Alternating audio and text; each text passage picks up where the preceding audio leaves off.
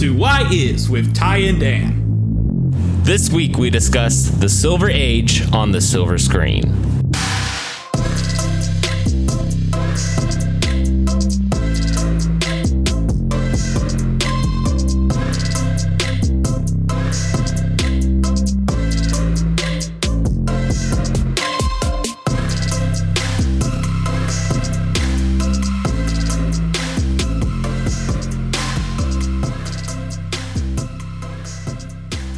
Welcome to Why Is with Ty and Dan, a Marvel podcast where we try to figure out just who and what is going on in this cinematic universe. My name is Tyler Borland, and with me always is Danny Vincent. Yep, I'm Danny Vincent, but someone else is here. What? We have a guest? Who is it? Who are you? Where'd you come from? My name... Do I talk now? Yes. Yeah. Okay, awesome. Yeah, that's quite an entrance. My name is Julius. I'm from Chicago. And I'm happy to be here. What's up, Why Is? It's good. It's us. We're Y. Hey, yeah. He's with Ty and Dan. So you're Y, you're Is. Yeah, I get it. And you're Ty and Dan. Congrats, you finally found your way home. No, I want to be with. Oh, you're with? Okay. Yeah. We're still looking for Ty and Dan. Ty and Dan got to be somebody else. You got to invite 2 more people. We've invited too many people. we have a joke that if we for our Endgame episode, we will invite back every single guest and make them all go on the call at once. I don't think we will actually do that, but it would be incredible if we could coordinate. Oh my! Let's just crash Discord. Yeah. Oh my goodness. I just like to imagine Sarah Knopf, who hates every Marvel movie she's seen and hasn't watched any of them outside of like Iron Man 1, Shang-Chi, and Black Panther, and saying like, "Enjoy Endgame." Wait, like she hasn't watched any before MCU, or she not include us? Oh, I'm just talking MCU. Just talking. Okay, she's actually gonna be on next week for Spider-Man 2. So, yeah, cool. But anyway, we have some questions for you, Julius, so the people can get to. Well, first, what do you do? Like you just said, you live in Chicago. Where? Give us your exact address so we can send hateful mail to you. Yeah, so I live in Chicago. I live in Chicago. Just be sure to address it, Lori Lightfoot. You know, but yeah, no. I was born and raised. Is it bad if I get political? No, that's not even political. That's just a dumb joke. That's okay. That was funny. You're good. We'll allow that one. Okay. Cool. You can tell I don't know the rules, but anyway.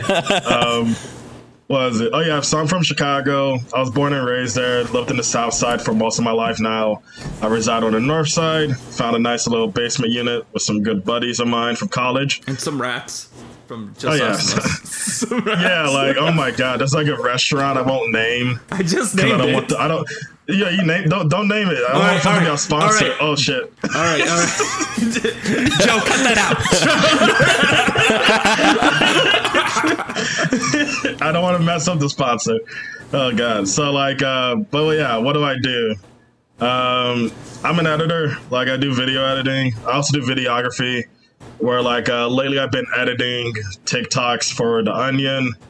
It's quite an experience editing TikToks. I just got into TikTok this year, so now I'm editing them, man. That crazy.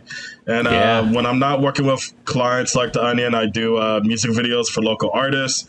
I got a couple coming out soon with artists named Julius Dawes. There's Pibblepap, and there's I'm trying to remember who else. I hate that I'm not remembering. That's how much I'm working right now. That's good. Shout out to whoever I worked with, and I forgot your name. It is what it is. I already paid. I already cut the check. But yeah, I do freelance editing. It's a blast. Premiere is awful, and I'm happy to be here. Awesome. Well, we are happy to have you, Julius. I was gonna say I've been trying to get you on here for a while, but it's not really your fault at all. It's me trying to find a spot on the schedule for you. Well, like I wanted to come in on like a movie that I really messed with, so I'm glad it's this one at least. Yeah, instead of like Venom. I mean, I like Venom. Like, I just don't think I would be the best guest for it because I'll just be like laughing while I'm trying to talk about it. That's true. I should have had you on for the Spider-Man musical. No.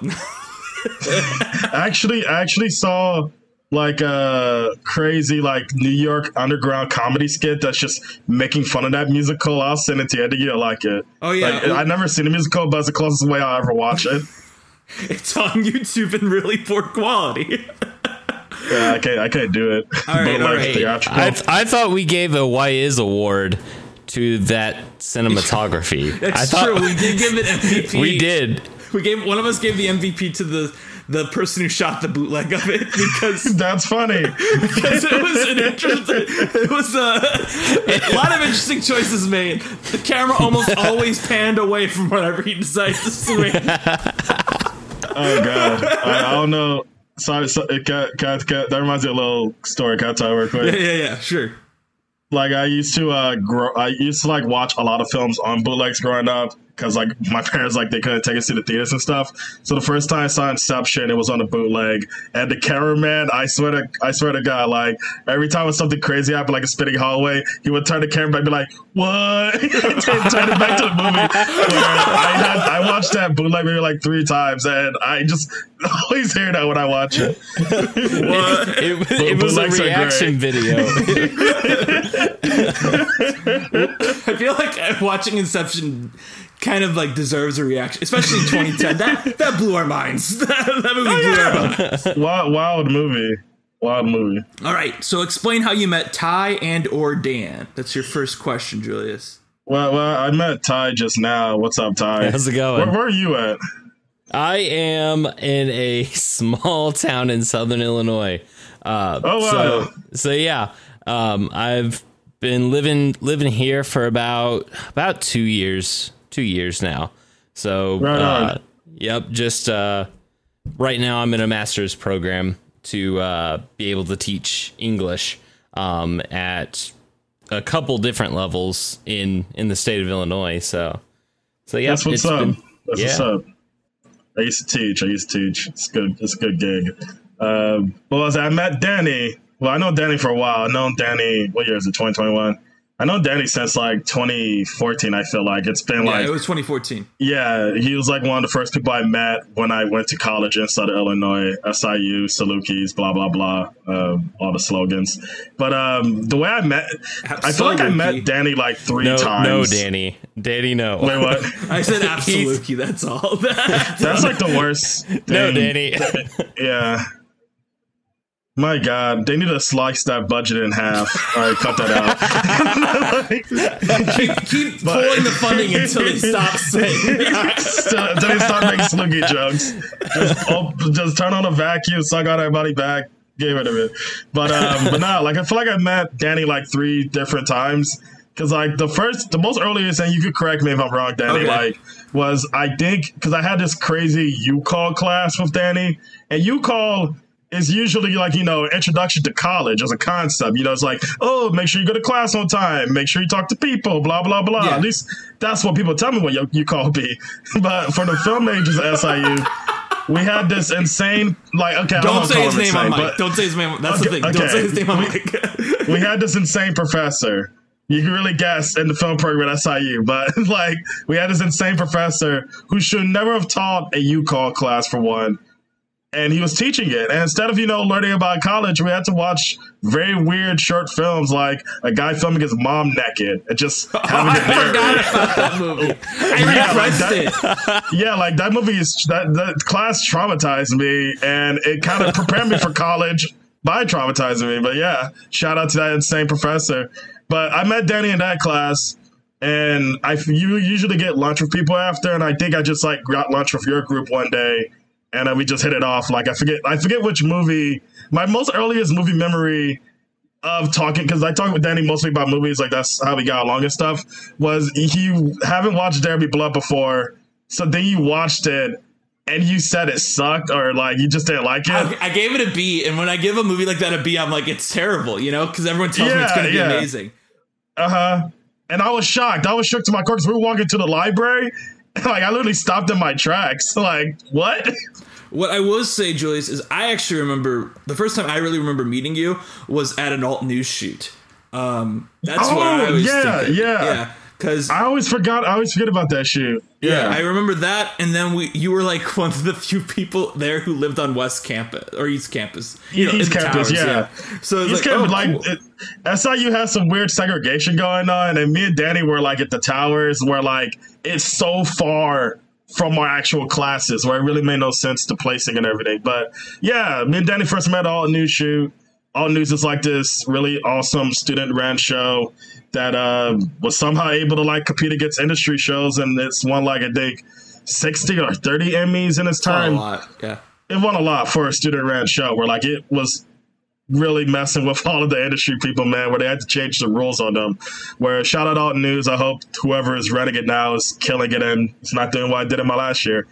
But yeah, I met Danny at SIU and we've been buddies since, talking and arguing and hanging out about movies. Now, Julius, before we move on to our next question, I opened up my Letterboxd page because I've tagged all my movie going since 2014 on there because I had a overlog, so I relogged it and I tagged the movies I saw off you. I want you to guess what the first movie we saw in theaters together was.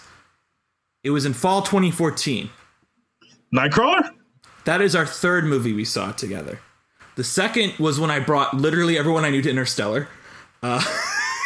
Yeah. But that was a fun screening. The first, and I feel like this is actually a very fitting movie for us to have our first movie because we talk about it pretty often, I'd say, of the modern franchises, was the first John Wick. Oh, yeah. Yeah. I always forget I saw that in theaters. That's a good movie. It was great to see, like, because also that was like, you know, John Wick.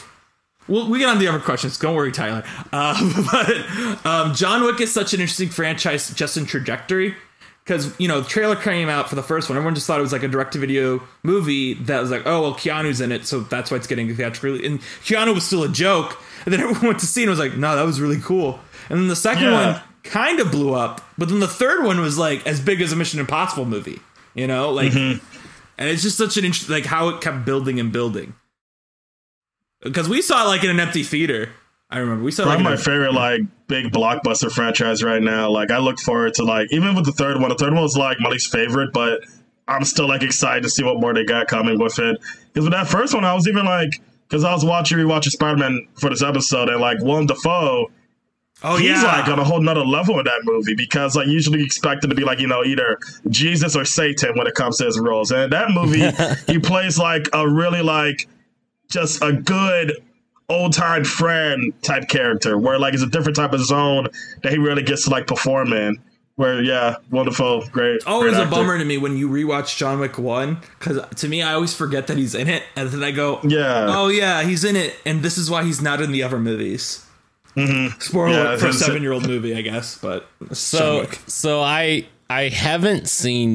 not seen any of the John Wicks and I know that I need to. I just spoiled it. And, no, it's okay because I have a somewhat related John Wick story in that this past weekend I was visiting my in-laws and my father-in-law he's flipping through the TV channels and John Wick was just getting ready to start and so he makes it look like he was turning John Wick on.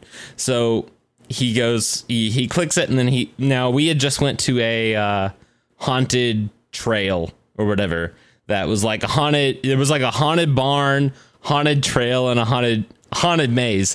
So it was actually really good. So we just got back from that and then we were all sitting down and he was like, and he clicked on a channel and we were like, what are we watching? He's like, oh, we're watching John Wick. He gets out of his chair, he leaves the room. The movie comes up and instead, what do I see but the opening scene for Saw? And I've never seen Saw, but the first thing I see the tiles of the bathroom where those two guys are trapped. And I'm like, I know this is not John Wick. And I was like, there's no way. And I was like, this is Saw. and my sister-in-law's fiance, he was like, he does not like scary anything. And he was like, no, what are we doing? And I'm like, okay, yeah, this is Saw. This is not John Wick. We need to change the channel. But does he like dogs? Because if so, John Wick is a horror movie. Oh, yeah, that is true. I do know that about John Wick, so... He's like, I think like John Wick, while it does have that trope, there's no better dog lover film. This dude has like committed like several genocides because how much he loves dogs. Shout out John Wick. my last thing I want to say about John Wick, and then we'll move on, is that when I was last at my parents' house, I was flipping channels too, and I saw John Wick 3 was on, and I was like, oh, I hope this is a good scene. And it was the scene where it's like basically 10 minutes of just the Halle Berry like sequence, Julius. The action after that, I was like, this kind of like, it was cropped too, but I was like, oh yeah, I forgot I didn't like this part of the movie, and I just switched to Bumblebee. Because I was like to my mom, like, you have to see John Cena in this movie. It's ridiculous because he has like one of those very cheesy scars in that. Anyway, we'll talk about Marvel. Let's talk about my favorite superhero, John Wick. So, what is your favorite Marvel movie, Julius? Now, you can say a non-MCU movie as your favorite one, but then we're also going to ask you to mention what your favorite MCU one is. But what is your favorite Marvel movie overall? My favorite Marvel movie overall. Why is that a tough question? I don't know. There's so much favorite one my favorite one overall is probably like it's either Spider-Verse or I hate to say it, Days of Future Past. Days of Future Past is good. Like, it's a good movie. It's great. It's great. It's just like the director, you know. Oh but yeah, like, definitely. Yeah. We're gonna get into talking about someone who's a little iffy later today too. So. Oh yeah, true. But like, but those two movies, like, cause like I grew up like reading comic books and like something that those films did for me more than anything as I grew up, cause like I saw those like when I was pretty much like a grown up, like they capture just all the animation and like wild colors and visuals that those like comic book versions of those properties have, where like I feel like they're like the strongest like fusion of what type of comic book imagery can be brought to the cinematic medium, where like on the Marvel side is easily those two for me. I'm surprised I didn't realize you liked Days of Future Past more than Logan, actually.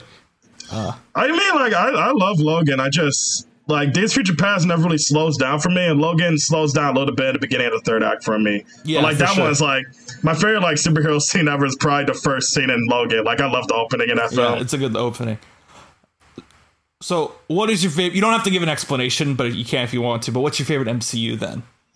My favorite MCU is probably it's either Thor Ragnarok or Guardians of the Galaxy Volume 2. Which like what's funny is like Thor Ragnarok, people are like, oh yeah, that was dope. I love that film. Like, yeah, Taika Waititi, he's cool. But when I say Guardians 2, like I get like so much like shit thrown at me. Like people do not like that movie. Like, I don't ever get that. I loved it. We're like, I had like because I had a weird experience with Guardians 2, because with Thor Ragnarok, did I shoot that in theaters with you, Danny? We saw Thor Ragnarok opening night in theaters. Yeah, because Guardians 2, I think I skipped when you saw it, or it was during summer. It was something like that. It came out first weekend of May during finals week, and I ended up going. I saw it in Alabama. At my brother's graduation. Because I usually see these Marvel films with Danny, so I usually like. That's how I have a reason to go by seeing them or whatever. But like with Guardians 2, everybody was telling me like, oh no, it's awful. And Guardians 1 was like my favorite MCU before Thor Ragnarok Guardians 2. So like I was like, oh, if they're saying it's bad and they all think Guardians 1 is great, then they're probably like, right, and I don't want to waste my time seeing this movie or whatever. But then I decided, it's a $5 Tuesday, the Icon. It's like this Icon's this great theater in Chicago. Great. Shout out Icon. Amazing sound system. They have $5 Tuesdays, right? So I was like, oh, let me go check out Guardians 2. It's just $5. I got nothing going on in the afternoon. I go and I'm the only person in the screening. Amazing.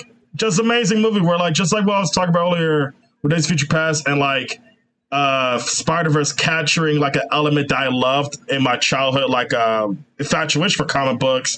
Guardians 2 does that for me with like Saturday morning cartoons, where it has like this really like amazing pop animated energy going for it throughout, where like it's really a film that's like just has its aesthetics on the front and everything else doesn't really like matter as much, where some people I get like, why that sucks.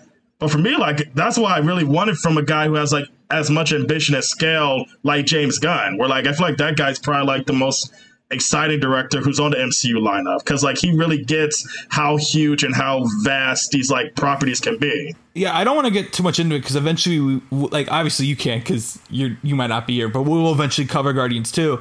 But with Guardians 2, to me, what's interesting to me is not necessarily, although everything you mentioned is certainly great, what's interesting to me is that it actually like engages with like a thematic element that I don't think any other MCU does to its level,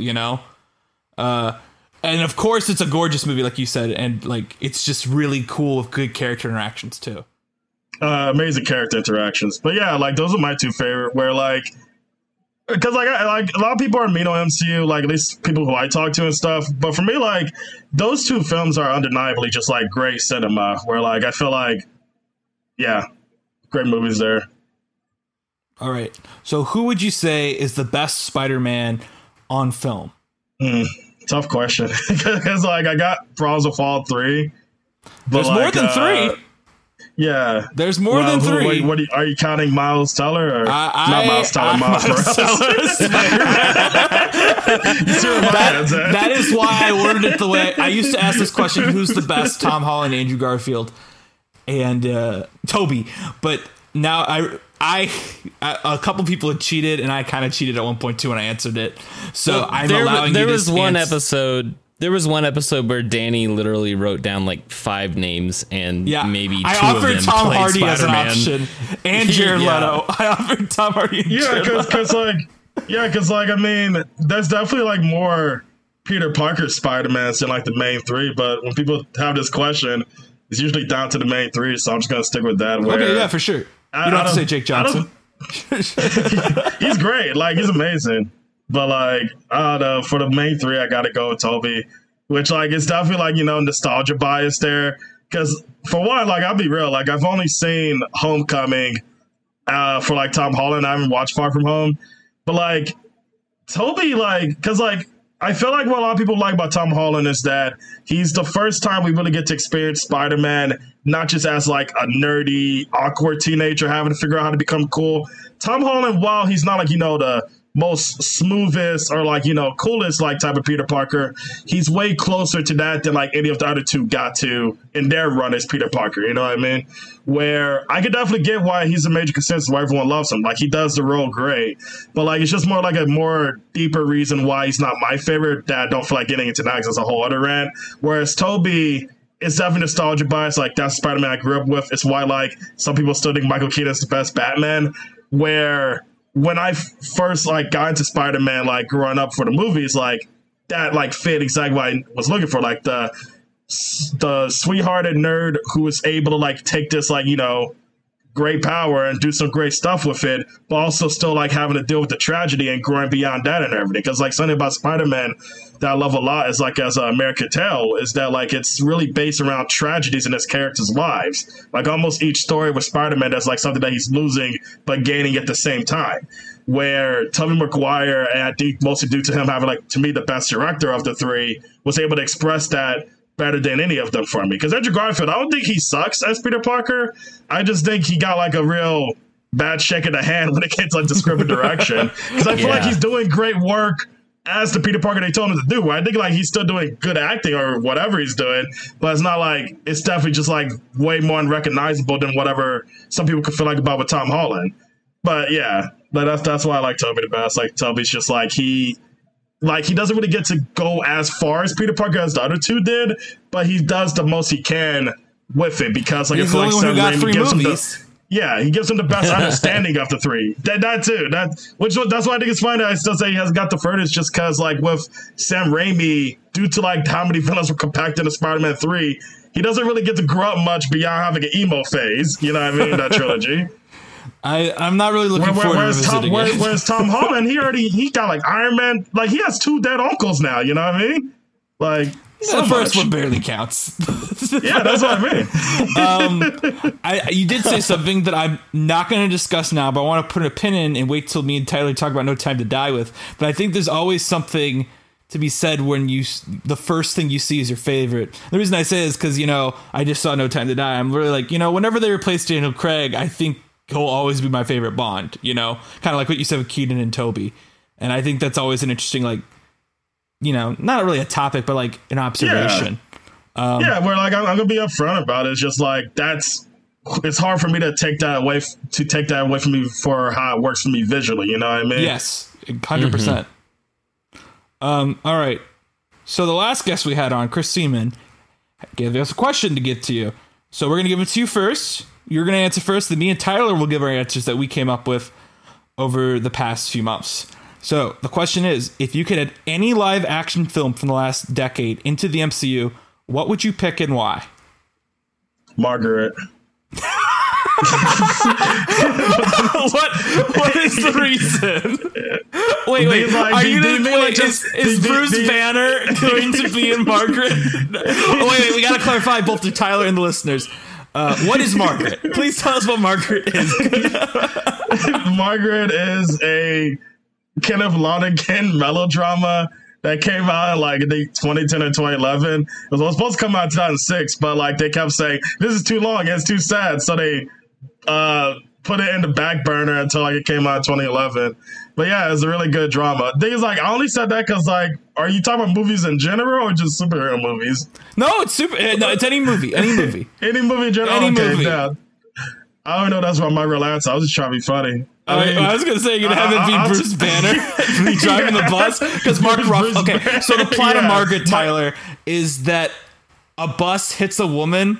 And the main character witnesses in the street. In the next 3 hours, it's her dealing with like the PTSD and trying to find justice, but there is no real justice in the world. That'd be a good way to sum it up really quick. There's a lot more to it. But Mark Ruffalo plays the bus driver. So that's why I'm saying, is it Bruce Banner? It's a woman. And like the main lady, she's played by the girl who plays Rogue in X-Men. So like you got the superhero connects there. So like, you know, Rogue origin story. Hulk messed up Rogue's life. I have been tempted to give you Margaret, but it's so long, so I can't. This is how you introduce X-Men in MCU. Like, no other way to introduce it in a bus. Like, I don't know. For some reason, Bruce Banner got fired and became a bus driver. They made him a little too angry with that jaywalking. Watch Margaret. It's a good movie. Yeah, it is. But yeah, I wish I had a better answer. I know it was a joke. Sorry. Oh, it's a good time. I like it as an answer. It's pretty good. Cool. Tyler, what's yours? You go because I'm still trying to figure that out. All right. I want to explain my justification before I say what movie mine is. It's gotta be in the past decade, right? Yes, past decade. Now, I was thinking about this, okay? And I thought, if a movie's in the MCU, that pretty much guarantees it to get a sequel if it's a franchise movie, right? Like, because the character is going to return in a way. So I got to thinking, what character in a non-MCU franchise starter that didn't necessarily get a sequel would I like to get a sequel from? And moreover, wouldn't mind joining the Avengers as, like, one of their teammates. And I realized the one choice for me, the one good movie that would fit into this, is Dora and the Lost City of Gold. I want Dora the Explorer to join the Avengers. That is a great movie. It is fun. It is charming. I could see Dora hanging out with the new Black Widow, and like, why not just give all three of them a movie? New Black Widow, new Hawkeye, and Dora.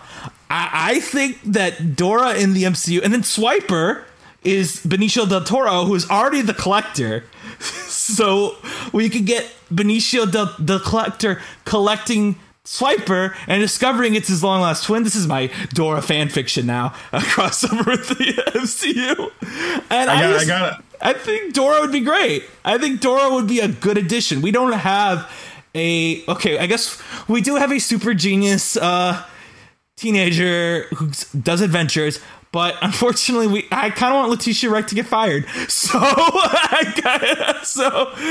so just bring in Dora. So yeah, let's make Dora the new Black Panther. Let's do it. Let's get it going. Dora and the Lost City of Gold is now in the MCU in my world. Like, I got a quick question about that movie. Dora? Like, that's cool. Yeah, like, okay, do they do the song in that movie? It is song? At the end. Well, they do it at the very beginning, like in a flashback, and then they do it at the end at the prom. Do they have like a serious orchestra to it or anything? No, it's like that movie's directed by the guy who did the Muppet movies with Jason Segel. Oh, okay. So it's like an actual dance sequence at the end, like a big dance number at the end. Because like I was like listening, don't ask me why, but like I was listening to the theme song the other day, and like I was just laughing, just imagine like if they made like a sad edit for the movie where it's like Dora, Dora, Dora the Explorer, like whispering to like Sims in the back. But yeah. You know, I just remembered, Dora also shares Michael Pena. Michael Pena plays Dora's father in it. So Dora can be in Ant-Man 3. Yeah. Yeah. Boom. Michael Pena is Black Panther's dad. Like, let's make it happen. Can you imagine? Can you imagine this Ant-Man character being Black Panther's dad? Yeah, let's get it. he's in the other zone or whatever, have an afterlife. Hey man, how's it going? The trees are beautiful here, man. Okay, I'm sorry. Tyler, what is your answer? So the one that I keep going back to is Mad Max Fury Road because of how isolated it is. And Tom Hardy. Yeah, and Tom Hardy. Now, that also gets a Tom Hardy variant introduced into maybe technically. I mean, the thing is with Mad Max is it's so out there. The premise of Mad Max is already so wild that it can pretty much go anywhere that it needs to get itself connected to the MCU. So yeah, that's my Fury Road. thing. We're gonna ride historic on the Fury Road. I feel like he more than Joe would be able to make he will win Endgame. Mediocre. Like if he had to do it.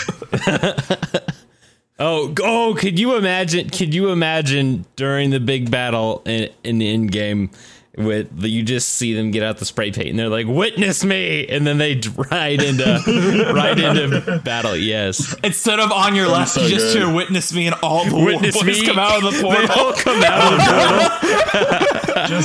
portal. just I feel like Space Jam 2 is kind of forced to where it's like you can just have all the properties and anything. They got just start MCU to Kingdom Hearts. That's what's gotta happen With right Dora. I feel like I can't remember what Chris's answer was to this, but I feel like for some reason someone said Parasite for this, and I'm like, I don't. That is so funny. Now you might not have said somebody- it, but I feel like You see, Parasite's an interesting one too. you see somebody flying in the background while they're getting stabbed. Spoiler alert, someone gets stabbed in Parasite. All right, so Julius, you have to give us a question for our next guest. Okay. Oh man, I didn't even think. Because I was just thinking about my joke question. It has to be MCU related, right? Or Spider-Man, because we're doing a Spider-Man. Spider-Man related. Because we're doing 5 weeks of Spider-Man. Well, Alright. 6 weeks early, but yeah. Okay, so can it be like a scenario question? Ask it and we'll see. Alright. So you're in an elevator with the president of the Sony movie. You got 5 minutes to pitch one of the Spider-Verse Spider-Mans to get their own movie. Which one do you go for?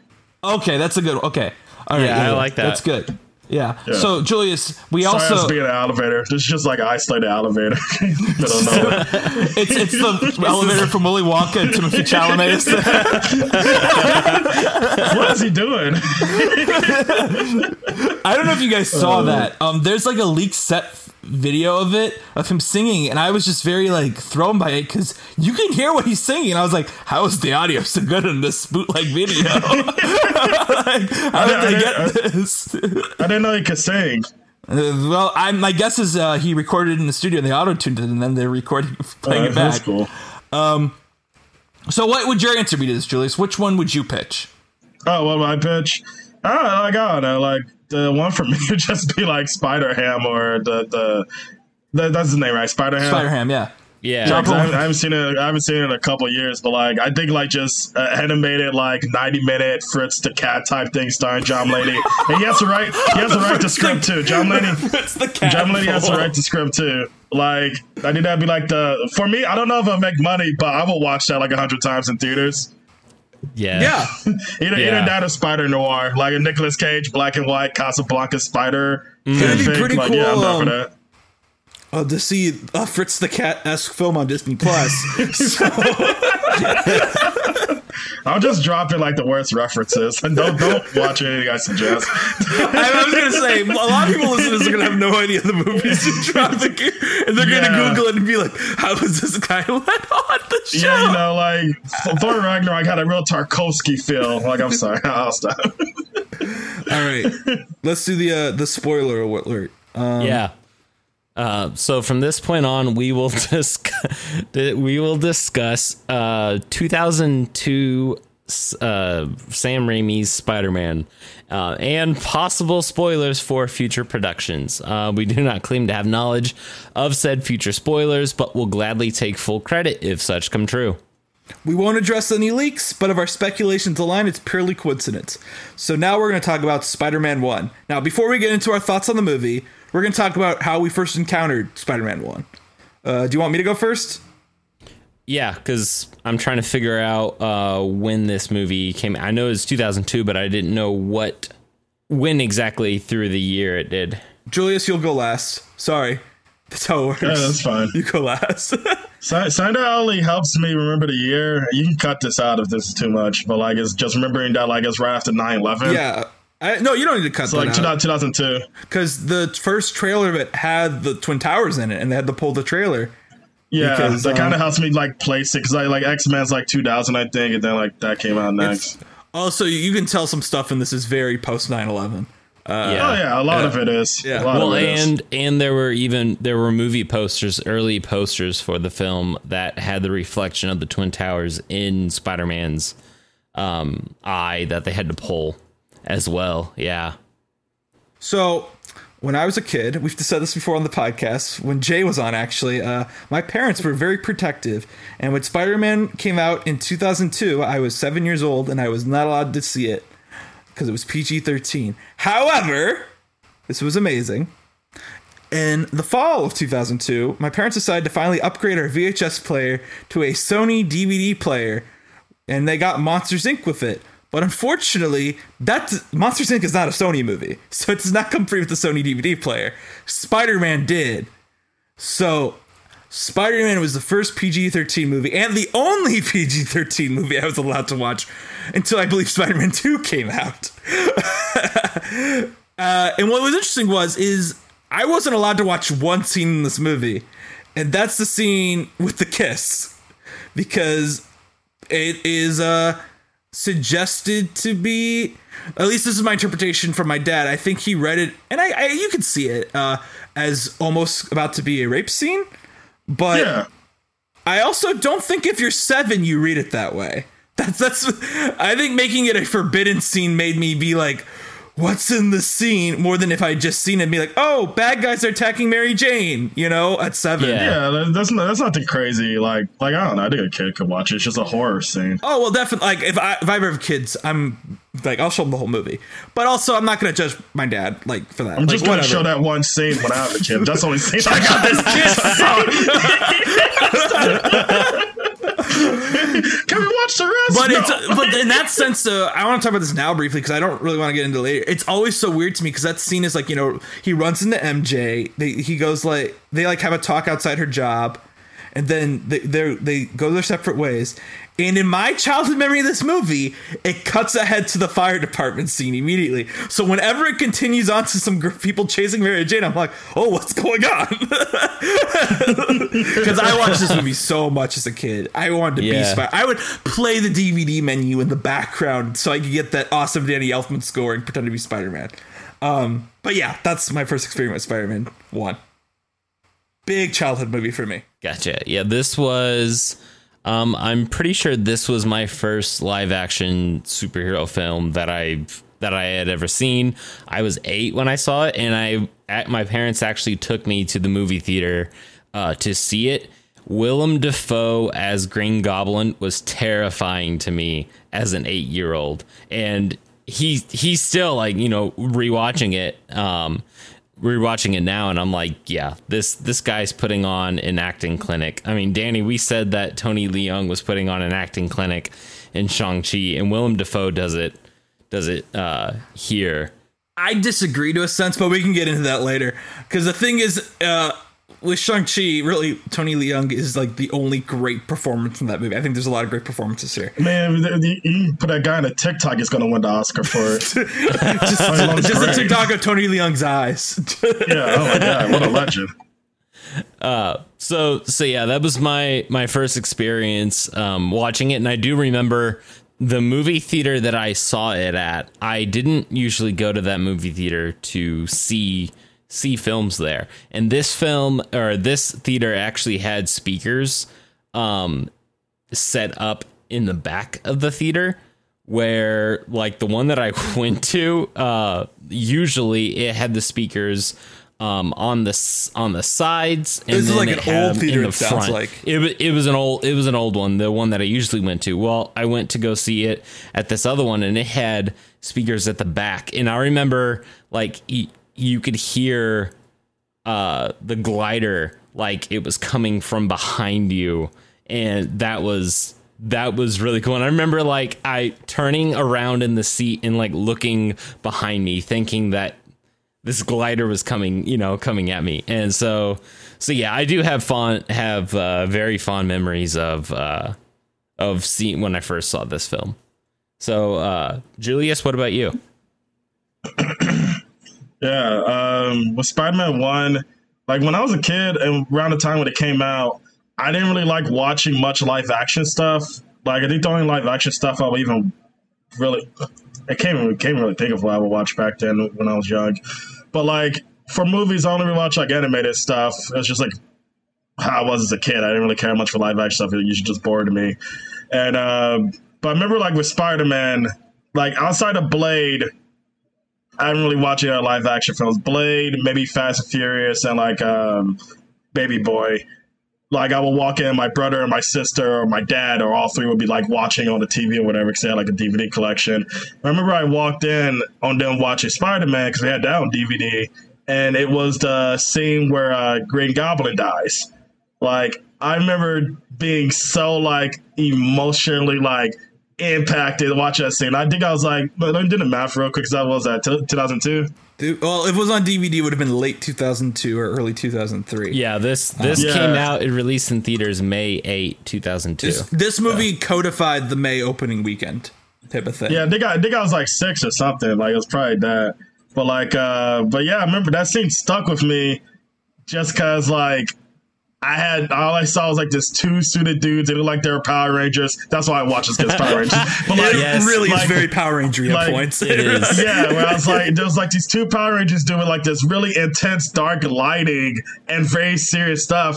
And then like he goes like Godspeed, Spider-Man, and then he flips and thing goes through. I was like shocked. I was like, oh my God, is he okay? I was like a dumb kid. So like they're like, go get out the room. You know, he's supposed to watch this. And then like, but I was like, no, you like this. Let's just play it again. So like I had to watch it backwards the first time pretty much because I saw like his death first. And then like they showed me the whole movie. Like I was immediately just like shook. Well, that was kind of like my first live action like film experience where I really like paid attention, got to all the characters where like, I like just like how Danny said, like I wanted to be Spider-Man so bad after seeing that movie. Like that really like blew up my interest in the superheroes. Even like blew up my interest just like all other things. Just like all the sketches I would have because I used to draw as a kid would either be like Dragon Ball Z ripoffs or just like Green Goblin ripoffs. I just loved his design especially, and yeah, like it blew me away as a kid where I watched it so much until like the second one came out and I watched that for like 10 years and didn't really look back. But the first one, like, yeah, that's kind of the story of me watching as a kid. I think Spider-Man this is such a, and I think not just us, I think a lot of people our age, this is a very formative movie for our generation. Yeah, pretty universally like, because you could miss any other superhero movie, but you probably saw this one though, you know? Like, there's no way you missed Spider-Man 1.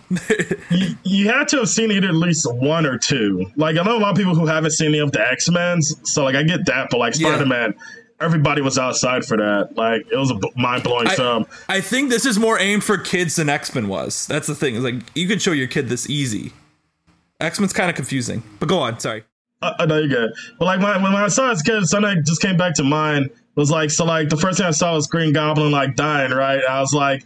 I was just more shocked because I thought he was like supposed to be a good character, just like the other guy, whatever. Where something that like horrified me when I saw it, like at that age, was the scene where he blows up the rest of the board people. They turn into skeletons. Yeah, like that was terrifying to me as a kid. But now today, it's just one of the funniest parts to me. I'm sorry if people if it's not funny, but like it's wild. That's like one of the things that I get freaked out by just growing up, where I'm like, this was terrifying. I used to have nightmares about skeletons because of this, and now it's just hilarious. Like I don't know. Sam Raimi has that weird charm, I guess. That scene reminds me of this is such a random thing, but I think this is the movie that made me want to make movies in a lot of ways, because I remember watching one of the DVD bonus features where they showed like how they did that scene and like how they kept breaking apart that balcony for MJ to like hang off of. And that's what I thought when I was watching it today. I was like, oh yeah, and that's like a real thing, and there's a green screen under her, but it's like they did that. They built that thing to fall apart, and they could redo it so they could do another take. And I was like, I remember that blowing my mind as a kid. Like watching it's crazy how real it looks too. It looks so real when you were a kid. Like the montage scene, just Spider-Man going through the rooftop to rooftop, where like it's clearly like, you know, PS2 graphics. But when I was a kid, like I thought, I was like, oh my god, they found a real guy. I want to defend. I'm going to defend the CGI a bit, but not yet. I like it. I'm not trying. Like, I'm mocking it like in a way that I like it. This movie looks a lot better than a lot of recent superhero movies, both MCU and not MCU. The Raimi montages. Anyway, so but what are our general like? If we had to review the movie, what would we say? Tyler, you go first. Okay, so usually I write down about a paragraph full of things, just so I don't forget them. This one was it was different, and I think it's because of the history with the film, because I saw it at like such a young age. So I've just got one sentence, and that is, this movie set precedents for superhero films of the modern era. And yeah, I think the first X-Men film came out, X-Men live action film came out in 2000. And while it was like testing grounds, and then when did the first Blade film come out? Blade was the first one. Like that's why a lot of people forget about the issues. Like Blade was before X-Men, where like was Blade 2 also? Was that? I know Blade 1 is like 90s, I think. I think Blade 2 was between X-Men 1 and Spider-Man. I thought Blade 2 was 2001, but I might be wrong. Yes, it's the same year as Spider-Man. Oh, it is the same year? Okay. Yeah. Oh, okay. So like I know that like with Blade and with X-Men, they were testing, you know, to go like how can we push the envelope? What can we go beyond? Yeah.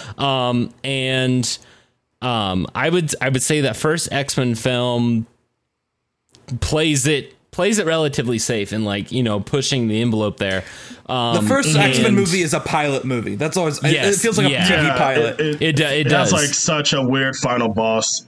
Like because like something I think that's really interesting to compare like how Blade and X-Men set like, you know, the steps for superhero films and trendy stuff, is that those two films, I remember even when growing up, they had like this weird like outcast energy to it, which like you can immediately expect with X-Men, because X-Men are pretty much they're the outcast of that entire universe pretty much. And Blade also has that aesthetic of being half vampire but having to be the one to deal with all these vampires, where they have like, people can say like, you know, gothic emo aesthetics going with them, like, you know, the leather suits, the leather jacket, the drum and bass soundtracks in both of them. Where what really made Spider-Man be like the best film to like follow those two is that these were already getting so good, despite like, you know, they were introducing a very alternative aesthetic to a nationwide audience. Spider-Man didn't really have any of that edginess, where due to it being so like, you know, all around, anyone can relate to this guy's like story and tragedy. It really made sense why that was one to make it really like blow up altogether. Yeah. Where it takes a Spider-Man to really launch this type of thing. But like X-Men, Blade, like were definitely good enough because they stood out, because no other film with those type of budgets were like that type of cool. You know what I mean? I also think I think you're entirely right. I think the other very important thing about Spider-Man is it's It is a kids movie, and I say that about MCU movies now too. Like, these are movies that are made for children to buy action figures, and that's not a bad thing. Like, you know, I don't think. I mean, yes, people bought Wolverine action figures, of course. Yeah. But like, not to the extent of Spider-Man. Spider-Man really takes it back to like it being for all ages. The meanest thing in this movie is that there's like actual blood when characters fight each other, like, you know, that, and there's a homophobic joke at one point, but besides that, like, the rest of it is very like nice, like, to the point it can't, but there's still like an edge to it that if you're a kid, you're watching, like, wow, this is intense, you know? Yeah, like very in a way very I don't want to say Spielbergian because that's a little cheap, but it does feel very like Superman, like Richard Donner's Superman. Yes, yeah, and I think with this film is it saw what Blade and X-Men were doing, and those two movies really like piqued interest in like, what can we do with superheroes, you know, on the big screen, especially now that like the technology is advancing. Because, I mean, 2002, only 10 years later, 2012, and that's when we have the first Avengers film. Well, that's when we have the Amazing Spider-Man as well. Oh, yeah. I wasn't going to say that, but I mean, it's just crazy how fast the technology advanced. But I think thematically and storytelling wise, this film, it sets the way that this is how you should tell a superhero origin story. And this, you know, this is how, like, we need to, it's got all the pattern blocks. That makes no sense. It's got all the blocks. I don't know what a pattern block is. Pattern blocks. We'll figure it out. It sets like how you put the blocks down to build your story, of when you need to introduce this character, the supporting characters, their motives, and the villain, and how we go about acts 1 through 3 with a superhero film. And then also, I know, Danny, we've talked about Superman, you know, the first Superman movie being also, you know, being a pioneer in that. And I think that is the absolute first one. This is the one that kicked off the age of superheroes. Yes. Yeah. So, Julius, what are your general thoughts on Spider-Man 1? Like, I pretty much agree with y'all are saying. Like, it's very much a milestone film, but like, it definitely, like, unfortunately, since it's like, you know, the first film to do it well, not even do it well, the first film to do it in this way, to attract an audience and like start up a culture like this, it's gonna like have like some blind spots that it has, like, you know, no help of like avoiding, because, you know, it's very much, because when I say milestone, I mean more just in the sense that this is like the first like film in this genre that's really going this route with it. Because like I said, with X-Men and Blade, they had like a real easy, like not even easy, like less difficult like job of like making this type of thing attractive to the 2000 era, because like, as I remember in 1999, like Matrix was like the biggest thing ever.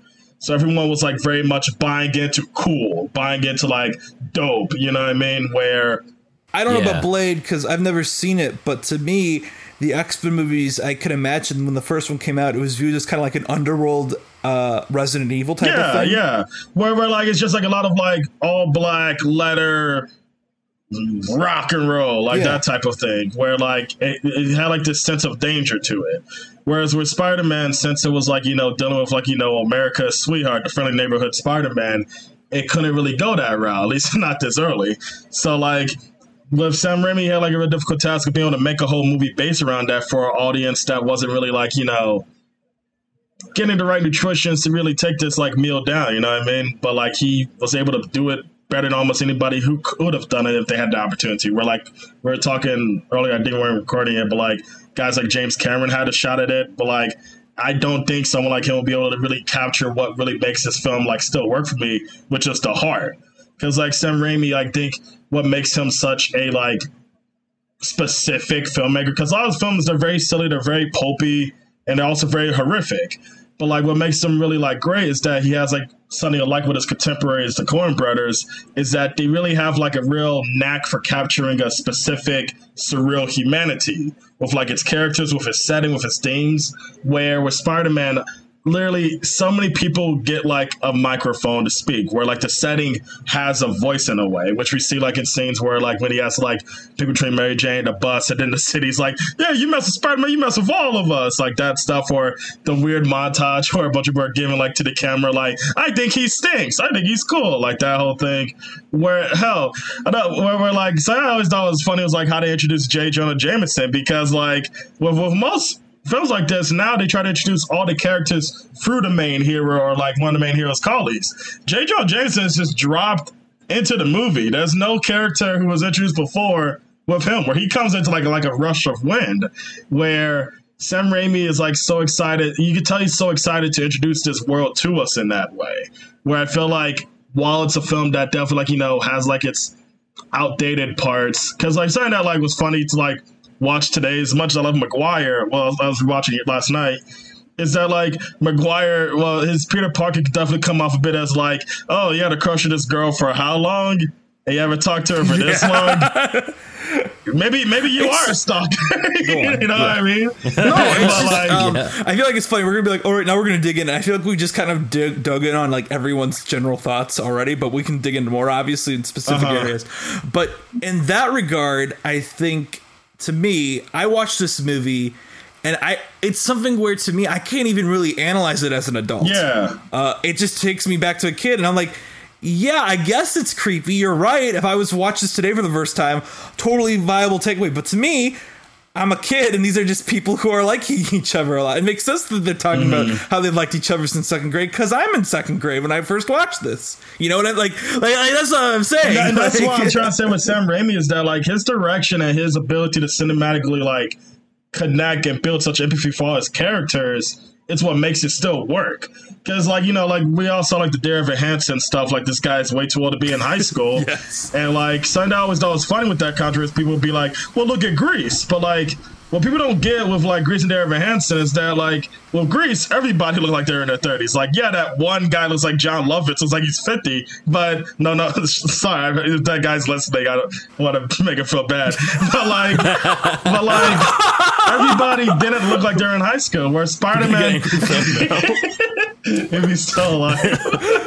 but with Spider-Man, it has like the same thing where like I remember like when the Flash Thompson fight gets posted on Twitter nowadays, and some people be like, this is what was considered cool, and I was like, yeah, no, this is also like the weird detail of the spitball, the slow-mo of the fist coming in. Like there was like look, Matrix just came out, but there wasn't like these type of like aesthetics Matrix, being brought into American filmmaking like this, where it's like to such a like specific underdog story, like not a guy being the one, but one little regular dude in New York who has a bully and has that one opportunity to finally like retaliate physically. Where like that fight scene to me is still like one of the most like exciting sequences like throughout the whole trilogy. And like to go back to what I was talking about originally, like this movie has the benefit of like everybody looking like they're way older than they should be. But I feel like through Raimi's like direction and also just that incredible score, that is that Thomas Newman or it's Danny Elfman. Danny Elfman. I just wanted the names. But Danny Elfman's like incredible. He did this in Batman. What a legend. But like, but like with that score and like Raimi's direction, he's able to somehow pull the youth out of these characters where, for a hot second, you'll be like, oh, these guys, they don't look like they're high schoolers. But like, once you get invested in the narrative through the tricks of the filmmaking, you're all the way in. You're really, really like looking at the flaws, like how I'm kind of pointing out, because like I'm grown up now, like I'm 25. So like, I can like definitely like notice that Peter Parker can be creepy at times, and that the Green Goblin scenes can kind of make no sense narratively at times. But the thing is, like, it's one of those films I hate to use this phrase for, but like if you like watch it as a kid, you ever waste your time of like turning your brain off and enjoying it for what it is, which is just like a real fun, not too edgy, but edgy enough superhero film that's basically an underdog story where like it's programmed to make you root for it. You know what I mean? Yeah, man, I feel like only Raimi could like pull that off. my defense of the age thing, because we've actually talked about that on this podcast before. I don't know if you were aware of this. We did an entire 40 minutes on the Dear Evan Hansen trailer. Because, we're a Marvel podcast. We're a Marvel podcast, so we talked the Dear Evan Hansen trailer for a bit. Yeah. But my defense at that time, because Tyler was like, well, what about Tobey Maguire? And so was Tori. They both ganged up on me. But my thing was, what you said is true too, but also Danny, we also had facts on our side. Well, but the thing, my feeling was, and this is still my feeling, is I saw Spider-Man when I was a kid, as I said, and when I was a kid, I didn't know what it was going to look like when I was in high school. As far as I knew, that's what high school looked like. when you're a kid, you have no idea what high school is going to look like. Like, I remember the day it shook me, because, like, I'm 6'2". When I was in high school, everybody was going to be as tall as me. Where, like, because that's what the movies made me think. Where I was like, oh, everyone's already practically grown up, right? Where the new generation has the benefit of watching, like, Euphoria and Disney Channel, where actual, like, but in Euphoria, they're still, like, early or mid-20s, where, like, they look young enough to really, like, pull off that role more stuff. Yeah, and the new Spider-Man films especially, where, like, the casting is way more on point. But, like, back then, like, nobody was really trying to make high schoolers look accurate at all. They're just casting whoever they could. Where I think, how old was Tobey Maguire when he did this? 20... Was he 26? I don't know. Well, let's Google Tobey Maguire age. What did it say? Rather. He was 26 playing a 16-year-old, I think. But it's a senior about 25. So he's technically 18. He's technically 18. Because of the senior year. Oh, yeah, that's 25. True. But yeah, but no, we're like, I can kind of believe him as like as a high school student. I can believe Mary Jane as a high school student. It's really only like Flash and like sometimes Harry when he's not wearing like the outfits he's wearing at the beginning of the movie. When he starts wearing more suits, I'm like, you're just the next villain. He's actually he's a high schooler. He's actually a lot younger than, if he's 3 years younger than Toby. He was 22 at the time. It was right after Freaks and Geeks where he was like playing a high schooler where like, and like, it's really funny seeing him in this movie because he doesn't really have much to do besides whine about his dad not giving him attention and Mary Jane not giving him attention, which is why it's really fun to see what he becomes later in the trilogy and stuff. There was one moment at the end of the movie I really liked that I had never noticed before that like really impacted me with Harry, which was, you know, one of my this movie's so quotable, especially like when you're a kid, you just quote every single line in the movie, you know. But I always think of I had a father. His name was Ben Parker, which is always just a great moment. Like always, it gives me chills, even now after billions of watches of this movie.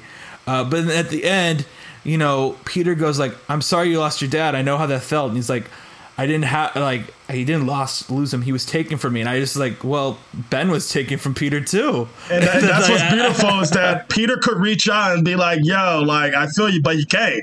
Because then he'd be like, you killed my dad. You know what I mean? We're like, that's what's exactly. Like, that's what I love so much about this film too, is that like, it's because like, well, a lot of superhero films nowadays, not to go on the soapbox about them, is that the danger of losing or your identity becoming public is way less a worry now than in that universe, where like Peter Parker got revealed like what, the last movie, right? Yeah. Mm-hmm.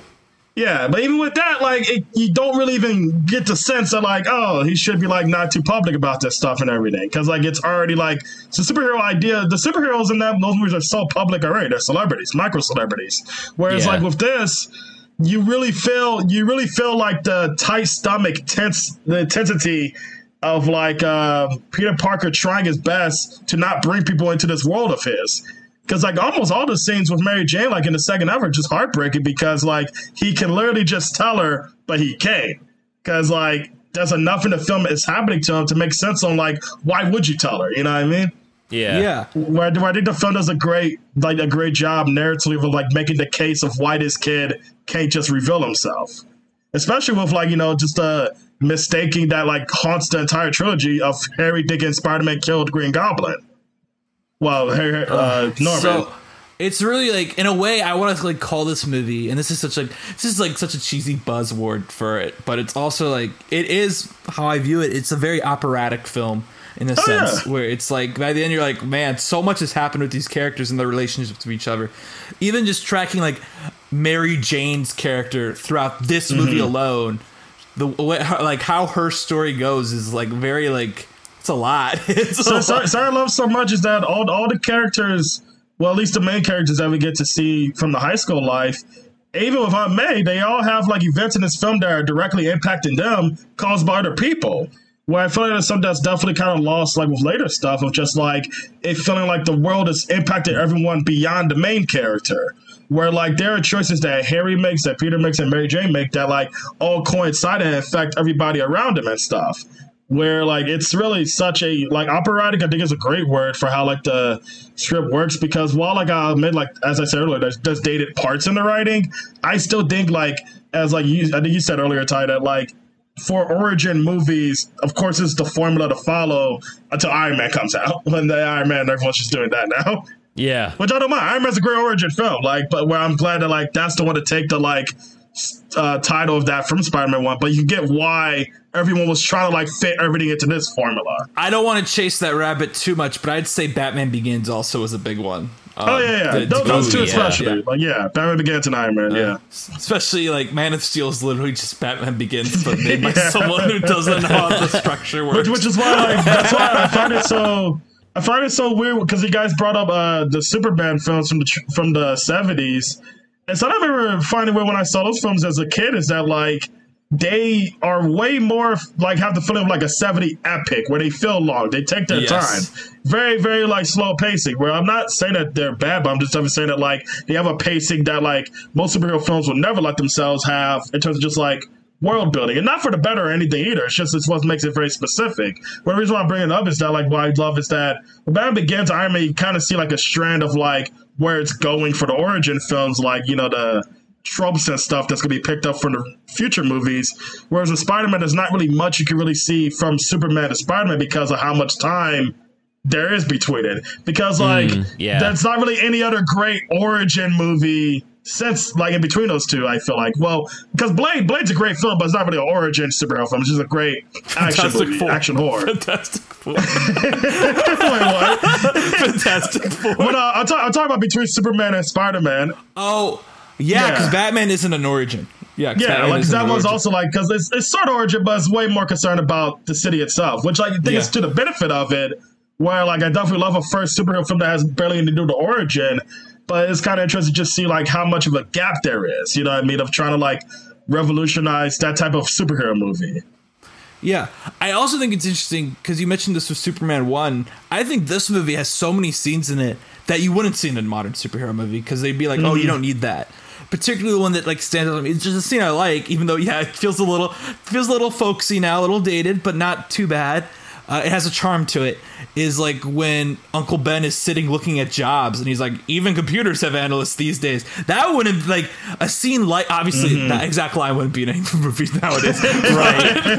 But like a movie, like a scene like that where it's just the two of them sitting down looking for a job while waiting for the actual superhero to come home from school. You wouldn't get a scene like that. Like Aunt May has not had a scene to herself, I think, in the MCU at all. Yeah.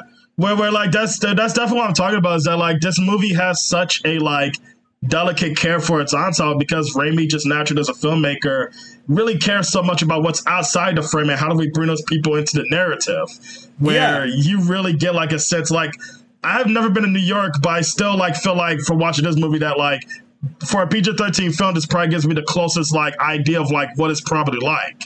Because, like, I never forget, like, the most recent, because Spider-Man 1, what's weird, Spider-Man 1 has more memes than 2 that I noticed, where, like, the most recent meme. It's because it's Willem Dafoe. Which I mean, like, that, which I know, like, you had your takes about his performance, but, like, my favorite thing to say with Willem Dafoe is that, like, he's treating this role like it's his King Lear. Like, he's really giving it his all.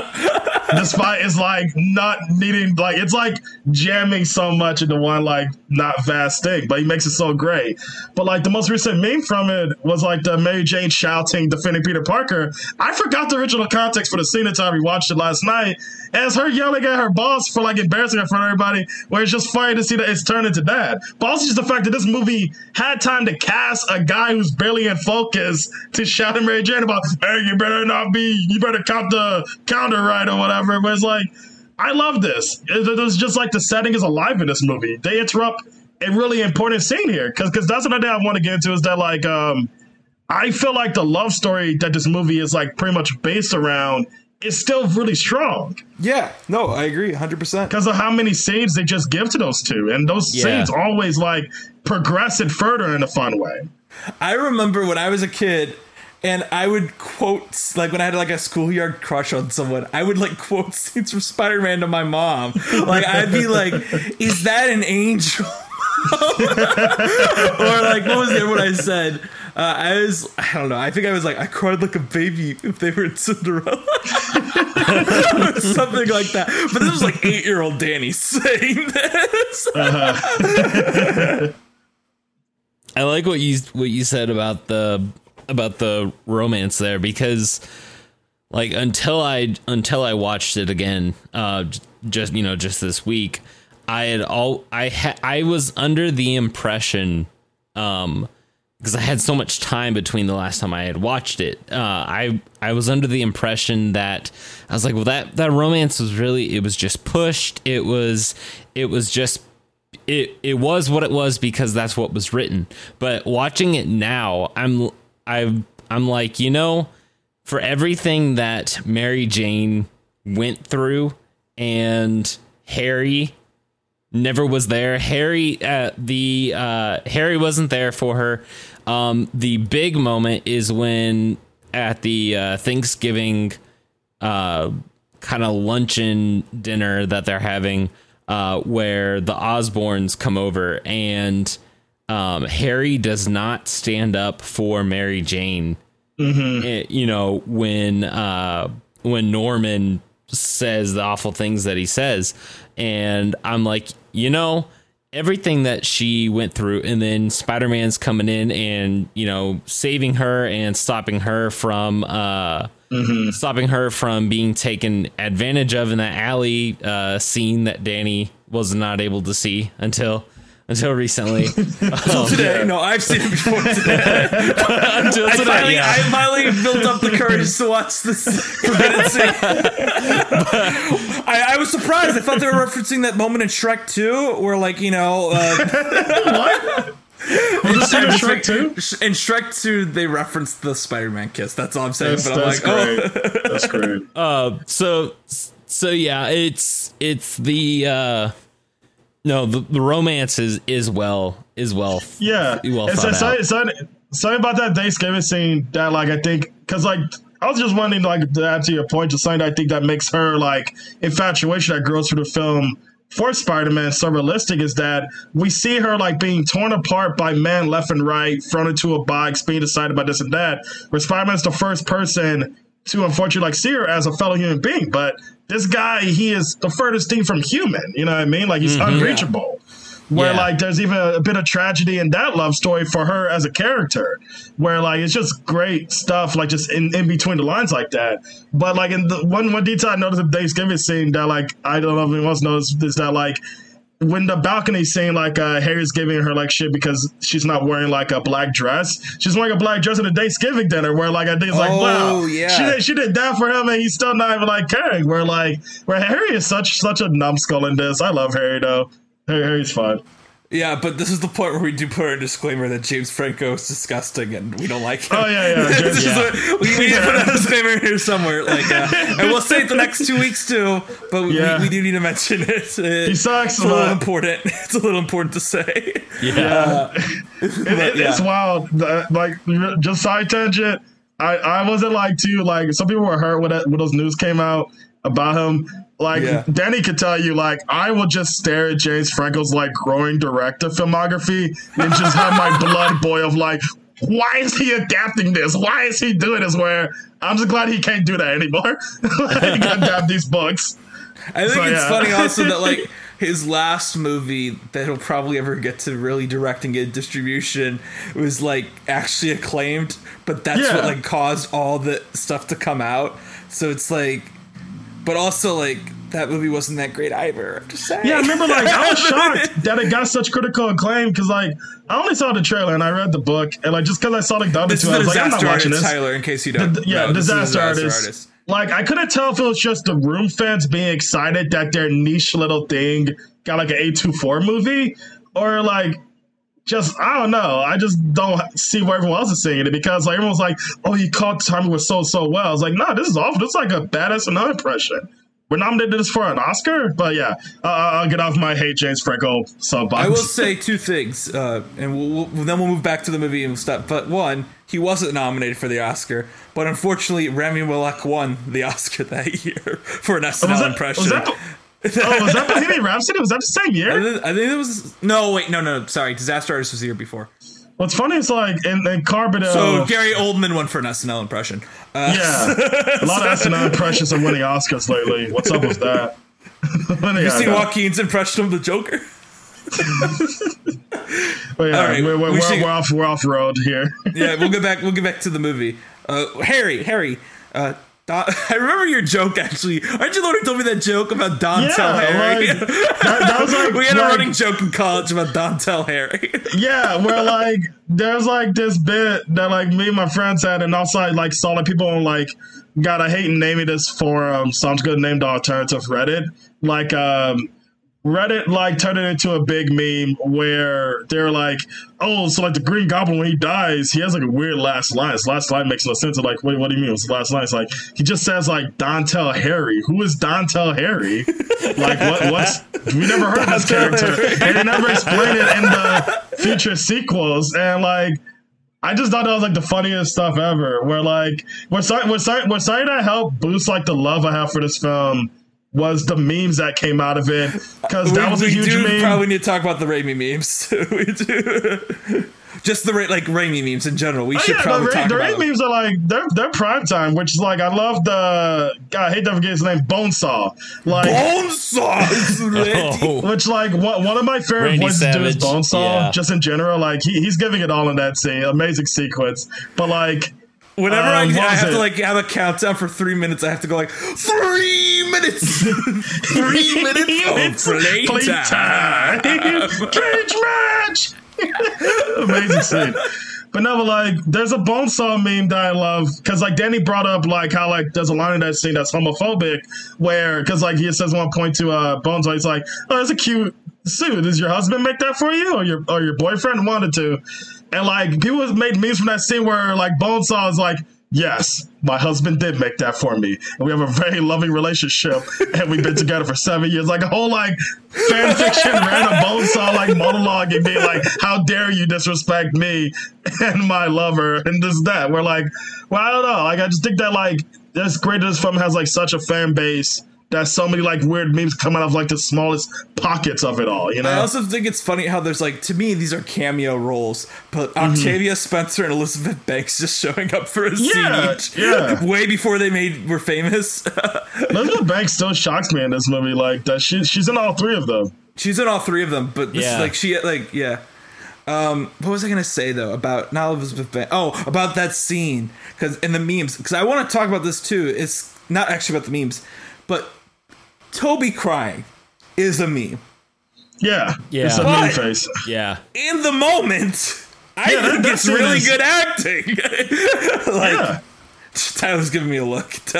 because and this is anytime that I think of Toby crying, I imagine Spider-Man 3 when he's sitting on the bed and he's like the music for the suit is playing and he's looking at a suitcase and he's just got tears to his eyes and it's but no and it's like, will he get dressed, will he not, like, sorry, but specifically the moment in this movie where he sees Uncle Ben is dying, he cries, but then he gets like enraged. That is good like acting. Where like I think to me it makes sense why they're avoiding doing Uncle Ben ever again cinematically, because they try to make Spider-Man, it was awful. Like that feels like one of the most insulting versions of it. But like, because like the one in this movie is just so well done. It's so like it's as like heartbreaking as that moment was in the first issue of Spider-Man, because like just that,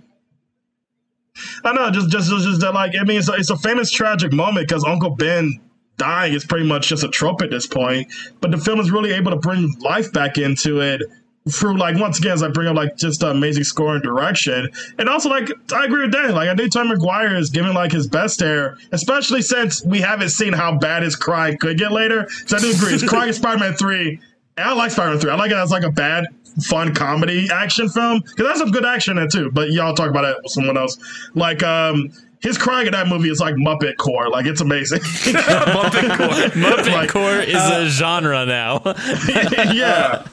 What about Uncle Ben here? I would say one thing that really proves your point is how in Spider-Verse they just use the archive audio from this movie. They just use the archive audio. Like, no one else could do it. Sorry, Martin Sheen. Sorry. Like, oh my God, Martin Sheen should have been able to kill that, but I still don't. Yeah, he had that line where he's like, sometimes when you have power, you have to also have a little responsibility. That's what I love about that film is that it tries so hard not to say the line until the last scene for some reason. We often joke about Tom Holland's version of it in Civil War, where it's like, Mr. Stark, sometimes you see someone in trouble, and if you don't help them, but you can, that's not being very nice. that pretty much, yeah. Did Stanley buy back the rights to the line? Like, why can't they say it? The thing was, everyone was like, why would they remake Spider-Man 1? It's such a classic. Anyone else with great power, that line belongs to Cliff Robertson. And so since then, no one had said it other than Cliff Robertson and archive audio. Yeah. But that's why I think it's like fine that like it's a meme. Because, like, when you see it, like, in context, like, in the film, it's heartbreaking. But when you see it, like, just, like, the face just responding to, like, oh, Chipotle raised the guacamole price, it's just hilarious. To me, what's weird is, like, the meme, this is me just discussing. The meme should be a GIF. The meme should be the crying turning into anger. Because that would make it better is if it was, like a two-step GIF where it's, like, they've raised the prices, first crying, and then just, like, I'm going to kill him. Yeah.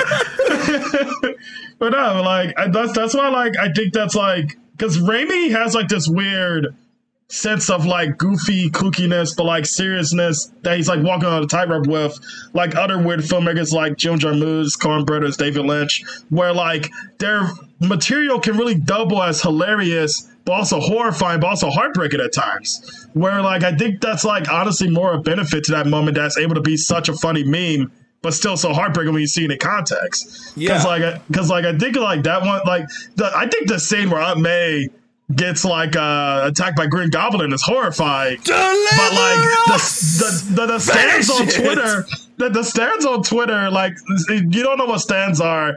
Pretty much fangirls who are also combined with like bots for artists like BTS, Ariana Grande, Beyonce. Like, but yes, you're right. A lot of them are bots. Like, it's a weird phenomenon. But they took that scene of I'm getting attacked by Green Goblin, and whenever like an artist they don't like is like where it's like Lady Gaga praying that Adele won't drop, they post that clip, and like that clip is just now a meme for them, despite.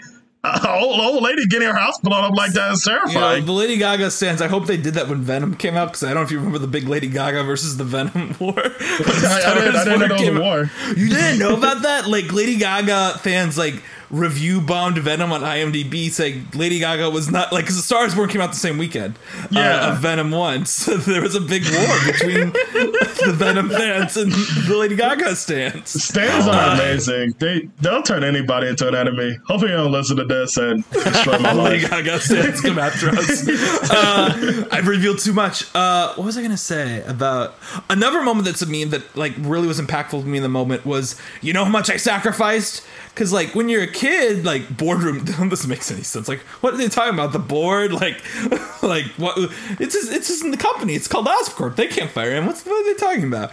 But then now you watch it, he's like, you know how much is, and, like, yeah, it's ridiculous out of context, but in the moment, that doesn't feel like that feels like a very, like, Norman just getting to his boiling point. Yeah. That's what I love about that performance so much. It's like how he subtly is able to go back and forth in those scenes, too.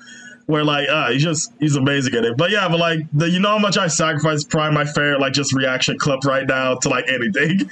Well, I'm sure I've sent you that YouTube version where it's like the Linda Ronstadt song where it's like, I don't know what, but I know how much I sacrificed, and that's all I need to know. I don't have a memeable moment to remark on, but there go on. There is a moment where Harry is talking with with Toby. Harry's talking with Peter at Harry's apartment, and he says something. They're talking about MJ, and Harry says something. He's like, "Oh yeah, sorry, I never told you that. You know, MJ and I are dating, but you never made the move, and you know, I know you really liked her, but you never made a move." And then Peter's just like, Chad, you're right. I never made a move. I was like the Chad Harry. and like it just that moment is Harry just for the sake of, you know, his own endeavors was just like, yeah, this is my best pal. And Peter would probably, you know, he'd give me the shirt off his back, and, you know, he would do anything that he could to try and help me out in my times of trouble. But I'm just gonna, I know that he's crushing on this girl, and I'm not even gonna talk to him first. And, you know, and it's you know, I'm something of a scientist myself. Oh my God. Like Harry was just going from the vibe like, oh, you took my dad, I'm gonna take your girl. I'm gonna take your girl. What is it? A Mr. Steal Your Girl? Is that what? Yeah. Gatekeep, gaslight, Harry boss. Like, there you go. Like, he does it all. But yeah, this movie does a really, really good job at setting, like, laying the foundation of that Harry and Peter rivalry that progresses, you know, throughout the trilogy. Oh yeah. Let die the woman you love, or sacrifice the little children. I'm just gonna keep randomly quoting on the phone. Well, what's funny is like with that like sequence, I always forget how he pulls it off. Because I always forget it's the city. Without the city of New York, Spider-Man would have just been screwed at that moment. Like the guy with the boats, the people tossing it. Where like that's why I love so much about these films. Like yeah, and it's very post 9/11. Like very like look, New York came together, and we're gonna protect Spider-Man.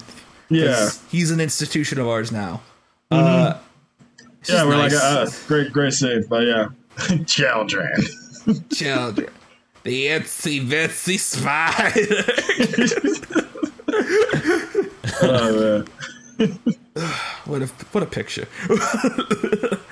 All right, is there anything else we want to talk about the movie? I can't think of anything. You wanted to talk about Nickelback, I thought. Well, yeah. So, and this is just because we had talked about Nickelback. We have to end on Nickelback. when we had talked about the first Avengers film, and that movie has this random alternative rock song at the end of it, and it's like, this is so weird. What's going on? Because it's like, I don't know. Yeah, it's just not. It doesn't vibe with the movie at all. And then this movie went in credits. Toby's like walking slow motion. He's like, yeah, great power, great responsibility. And then here comes in Nickelback, which they didn't even get their full song put into the credits. I thought that was funny. The credits work more. The songs for the credits work more as like a mixer for just a taste of what's going to be on the official soundtrack. The album. Yeah. Back when movies had official soundtracks. Right. Bring them back. Venom should have had a full soundtrack. Just Eminem. But saying Venom for 20 minutes. That song grew on me. The Venom song. Yeah, I like it. I like it. Knock, knock, let the devil in. It's Venom in. And Mom Spaghetti. That one's bad. Mom Spaghetti. It's just what's funny Mom is like Spaghetti. Venom, so Eminem, like, Mom Spaghetti. Sorry. No, you're good. You're good. Yeah. You're good. I never realized that was Nickelback. Yeah. I didn't realize that. And then, at the second verse, they sing the second verse, and I'm like, this is the most copy paste from a Google search type lyrics that you could get. It was So it's Nickelback and what I call the obligatory early 2000s alt rock end credit song. And I think this may have been the first superhero film to do. I can't remember if X-Men has it because I don't think X-Men has. I think they use part of the score. Should have had Hugh Jackman sing. I'm Wolverine. Yeah, I don't know what he would have done. Hey, no, he would have done good because background in opera. Anyways, and then what got that's me what more, people want when they're leaving X-Men is an opera song. It's an opera song from Hugh Jackman. And then I can't remember my past. Yes. And then he'll have a song from 2013 for the Wolverine, which is their bone now, not adamantium. Yeah. Then we've got the Sum 41 song on Spider-Man where they're trying to sound like Beastie Boys. I turned off the credits as soon as it began. I didn't hear any of these. I was sitting. You're like, what was your thought of the song? I didn't listen. I was sitting on the couch. And I'm like, oh, gross. And like when the score ended and Nickelback started playing, I'm like, oh, I forgot this was a thing. The last thing I want to say before we move on is because we didn't have really a chance to.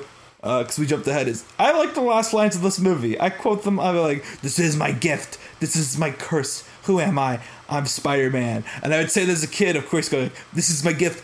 This is my curse. Who am I? I'm Spider-Dan." Do you get it? Because my name is Danny. It was very clever of 8-year-old me. I'm proud of 8-year-old Danny. Yeah, I'm proud of 8-year-old Danny, but I'm not proud of 20-something-year-old Danny trying. Still trying to make that work. If you're still going around doing it, Danny, we got to move on. Yeah. This is my gift. This is my curse.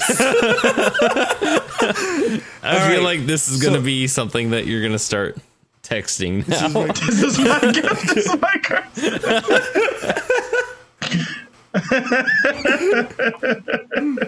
All right. So our next thing is predictions. Do we have any predictions for No Way Home out of this movie? Julius, are you going to see No Way Home? Let's get that out of the way. I still got to see Far From Home. Like, what's funny is I watched a scene from that yesterday. The one where, like, Happy picks up Peter, and then Peter's like, Happy in that movie is yeah, he's like, you know, I miss him, Happy, I really miss him. Happy's like, I miss him too, but you're not Iron Man, you're Spider-Man. I was like, yeah, this is cool. Like, but I don't know if I need to see this. He doesn't live up to that. Where we're like, I don't know. Like, I like Tom Holland a lot. I think Tom Holland's a great actor. I haven't watched that film he did last year, so I still think that. And like, but like, which one? The voices coming out of his head, or Oh yeah, I forgot about Chaos Walking. Yeah, Charlie Kaufman. So like, he had a bad year. But like, I don't know. Like, I'll check it out if like. I think everyone had a bad 2020. To be fair, I mean, I think I might like. I don't know if I'll check it out in theaters, but like, I'm really excited about the new Doctor Strange film because it's Sam Raimi. Yeah, Elfman's back. Bob Murawski is back on editing too. Where like, I'm excited for Doctor Strange 2. Where from what I can see from the trailers, it's probably going to be a pre-film to that in some way. Well, if I'm going to watch it, I'll watch it for that. You know what I mean? Yeah. Yeah. You're not gonna watch for the weirdly color graded pumpkin bombs. Nah, we're like that's because like this is like not even trying to be like a mean take on the truth because I really do like Tom Holland as Spider-Man, but like it's just like I don't really get Spider-Man stories when I watch his movies, but I get like MCU stuff out of his movies. And for me, like I'd rather have the Spider-Man story. You know what I mean? Gotcha. Which is why like I'm watching it for a reason that's not even for Spider-Man. You know what I mean? It's for I watch for the Doctor Strange film. You just this isn't a prediction. I'm sorry, Tyler, but this is a thought I had when I was watching this movie relating to Tom Holland. Is one of the big complaints about the Tom Holland movies, which I agree with, that takes Peter Parker, who is traditionally a lower class kid, and puts him into a gifted school, a gifted charter school, and then has Tony Stark as his benefactor. Like, that is a major complaint of these movies, that it kind of ignores the class differences in a lot of ways. Yeah, whereas like the underdog story at the heart of it, you can't really find it. Like that's kind of what more than anything takes me out of the Tom Holland films. Which like everyone else who can like still get into it don't really worry about that stuff. Like, power to them. But for me, that's just why I can't really get to them as much as like Sam Raimi's films. And I was gonna say though, like you watch this one in particular, especially compared to the other two Toby movies, it's very poor kid who lives in Queens versus rich tech CEO who experiments on himself because of his own hubris and is able to build his, like, you know, he lives in a mansion, you know, like it's not like Parasite or anything, you know, it's not like it's really like saying a lot about class, but it's there. And it's something where like I watch this, I'm like, yeah, this is why I like Spider-Man as a kid, because I watch this and I can tell he's an underdog, like as you just said, like he's an underdog, and that's not really the context of the Tom Holland movies. Yeah, but like in terms of prediction, like I mean, like do they? I mean, I don't know what they could like rip from this that they could put in, because the new one's like multiverse, right? That's basically it. Yeah, because like has it already kind of been confirmed that they're not bringing back the other Peter Parkers, or are they still kind of hiding it? It's the only thing that's been confirmed. Nothing has been confirmed, but everyone kind of just believes they're going to be in it anyway. You know what I mean? Like, no one's like, Andrew Garfield can say I'm not in it as much as he wants. We all think he's there. Yeah, because my thing is Andrew Garfield doesn't want to be there, but he can't say no to that check. But I sent you that gif of the uncut gems of like how he's chasing the girl, and it's Spider-Man questions chasing Andrew Garfield. Yeah. Andrew, I just want to promote my movie. Stop asking me about Spider-Man, please. He's probably like begging if he is in the movie. He's like probably texting Sony's marketing department every day. Can you please put out a trailer confirming I'm in it, so I stop getting asked about it? Yeah, I'm sure he's getting bugged about it. But like, but I think like if anything with Tobey Maguire. And I mean, the trailer already like has Doc Ock in it. Like, it's probably gonna riff more from Spider-Man 2, because that's the most popular one. That's the most beloved one. Though. The Goblin's in the trailer. But my thing is, I still feel like, even despite the Goblin being there, the whatever like stuff they're trying to get from this era is gonna be more contextualized from what is built for Spider-Man 2. Whereas, like, because Spider-Man 2 is like a decent enough sequel in terms of like a jump forward for the property and the story, where like a lot of the tone and like emotional beats that they could be taken from like this trilogy is probably gonna be from 2 rather than 1. Because I feel like 1 and 2 have like a lot of like, they have like enough differences to really like separate them in that way. Yeah. So Tyler, what's your prediction? My prediction, I'm wondering if the Green Goblin in No Way Home, I'm wondering if that Green Goblin, if he will be played by Willem Dafoe, and if so, if it will be a variant from a different Spider timeline, you know? I want to put out something very important on here, is that Julius, I feel like this is very funny, especially because I haven't brought it up. I know Julius hasn't seen Loki, so every time we've mentioned variants on this podcast, I imagine him just being like, these guys are crazy. I have no idea what they're talking about. What's a variant? What's that? He's just another version of... Yeah. I'm sure Julius caught on, but I'm just saying that's what I think every time I use that terminology. I guess from the comics, but like, yeah, I can guess how they're using it, I guess. I'll watch Loki at some point. Yeah. Oh yeah. That's for Jonathan Majors. Just for Jonathan Majors. Yeah, that one's definitely one to see. So yeah, I'm wondering how they'll fit the villains in, how they'll explain where they're from, because at the point that we get Doc Ock, Green Goblin's dead, you know, in that universe. And Doc Ock should be dead too. And Doc Ock, we see him die. Right, but also, what's his name? Alfred Molina did say, like, in that moment, right before I died in that universe, something happened.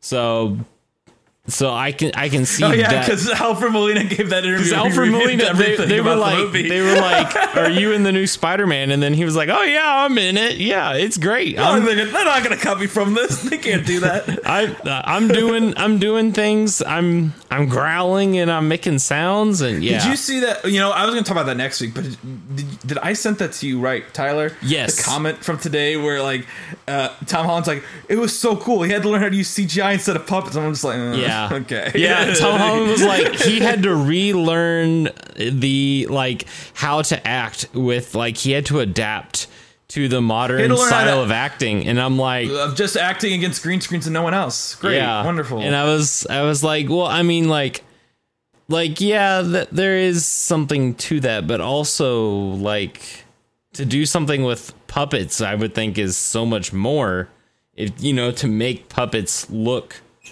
and behave. Sorry, my guinea pigs are being weird.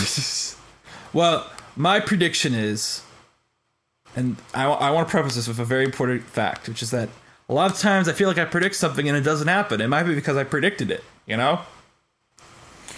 Sometimes you predict something and it just ruins everything. So my prediction, and hoping that I ruin it, is that Willem Dafoe is not in Spider-Man No Way Home. It's James Franco reprising his role as the Green Goblin. Oh, because technically Spider-Man 3 hasn't happened. That'd be so disappointing, though. Can you imagine people just walking like, yeah, Willem Dafoe, and it's James Franco wearing that stupid, like, ski goggles. I mean, I don't think James Franco will be. I don't think Kevin Feige will bring him in. No. I think he's I wouldn't be surprised. They still got Jeremy Renner. It's true. And the Spunk or SSU is bringing in Jared Leto. So Yeah. You know what I mean? So, like, they got standards. Hey, but does James Franco or Jared Leto have a phone app? It's a Jeremy Renner app. What a work. If you ever do a Jeremy Renner episode, I want to be there. I can talk about that guy for hours. Hawkeye is coming up. It's like instead of covering any Hawkeye, we were like, we decided to download a bootleg of the old Jeremy Renner app and go through it. What were we talking about? No, I was making Green James Goblin, Franco. James Franco, yeah. All right, would you rewatch this movie? Yeah. It'll take a couple of years, but yeah, I'll rewatch it. Yeah, like it's one of those films where it's like, if it's on, I'll sit down and watch it if I got nothing to do. Like, I kind of place it in that weird, like, early 2000s category of stuff. Like, Scooby-Doo's like that. Like, if Scooby-Doo's on, I gotta do. I'll sit down and watch Scooby-Doo, getting some weird early CGI. That movie has Hawkeye's wife in it, Jeremy Renner connection. Yeah. Exactly. Exactly. I was going to for Chris's question at the beginning of the show, I was going to try and figure out a way to fit 2002 Scooby-Doo into and I was talking with Felicia. Scooby-Doo and Dora finally together. I was like, what if we got Margaret run drive the bus? Well, I was like, what if we got Scooby-Doo into the MCU? And she's like, yeah, we all want that. We all want some Freddie Prinze Jr. on here. I'm like, yeah. Can the Hulk be the next Thanos of the MCU when he gets his bus? He just starts running over everyone.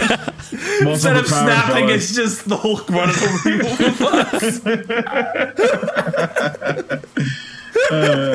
But yeah, no, like Spider-Man, like, as I said, like, it's a film that I love. I grew up on it. Well, yeah, I'll rewatch it, but it's definitely like, if it wasn't for this podcast, I probably wouldn't have, like, purposely rewatched it. But it's like, it's a timeless classic. I know, I'm just gonna say, like, it rises above whatever flaws you could find with it.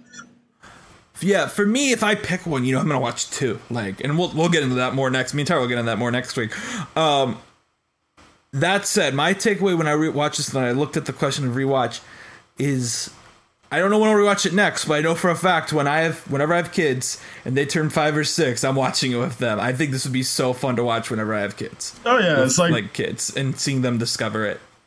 Like, it's easily, like, for me, it's the best possible intro to superhero film for, like, a kid, for live action. Like, it beats, like, all of them for me.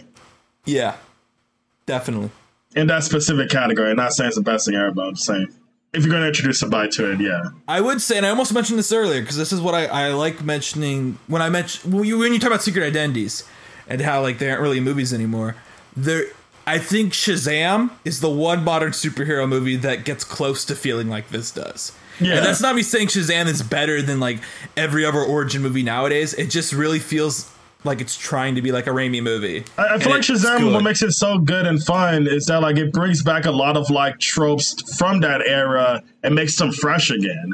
Where like I really look forward to like whatever they're gonna do with that property, but I have no idea how it's gonna fit into everybody else with DC. Like, thing is, I don't really care. Like Shazam being on its own, I'm like, yeah. For me. But, like, I'm glad at this point they're very much past the point of like our universe is not cohesive. It makes no sense, but enjoy. Which I mess with that more than anything. My favorite thing is also, you know, we talked a bit off mic earlier about the Snyder Cut, is imagining like if Snyder was allowed to continue with his DC like being in charge, how would you fit Shazam into those crossovers if Zack Snyder is directing? How does Zack Snyder do Shazam? You can't. Like that's because I feel like, and this kind of goes like a side tangent, so I'll try to keep it quick. But like MCU, they really picked the perfect guy to start it off with Jon Favreau, because Jon Favreau has a very like, he's not like this is a man. So the Jon Favreau as a director, Jon Favreau's just, he's not an auteur. He's very much a by the books, I'm here to do what I got to do director, where I'll show y'all how to do it and feel free to take the formula and do it however you want to do it. Zack Snyder. Formula. But I'm like, Zack Snyder, you can't follow his formula because you're just him. Like, you can't have buff people in slow motion fighting like it's Dragon Ball Z and like. I'm just imagining Zachary Levi on set after Shazam and like having to be in a Justice League sequel directed by Zack Snyder. Like, that to me is such a ludicrous image. Yeah, because as days you can't, like, Zack Snyder should have been the last person to introduce the DC universe, because nobody else can follow that act. Like, and nobody should have to, because it's so specific and niche. It's as bad as having David Lynch make a Dune movie. Very niche reference there. But no, imagine if someone like. Imagine like the director of Enemy tried to make a Dune movie. Things like I like he could do it. He made a Blade Runner sequel, but my point is that. Wait, moving back on track. I'm just saying like, but yeah, Shazam's good because it's not having to worry about a universe. You know what I mean? Yeah, so, I agree. So now it's time for our Wise Awards. This is where we give a lot of awards, obviously, about the movie. MVP.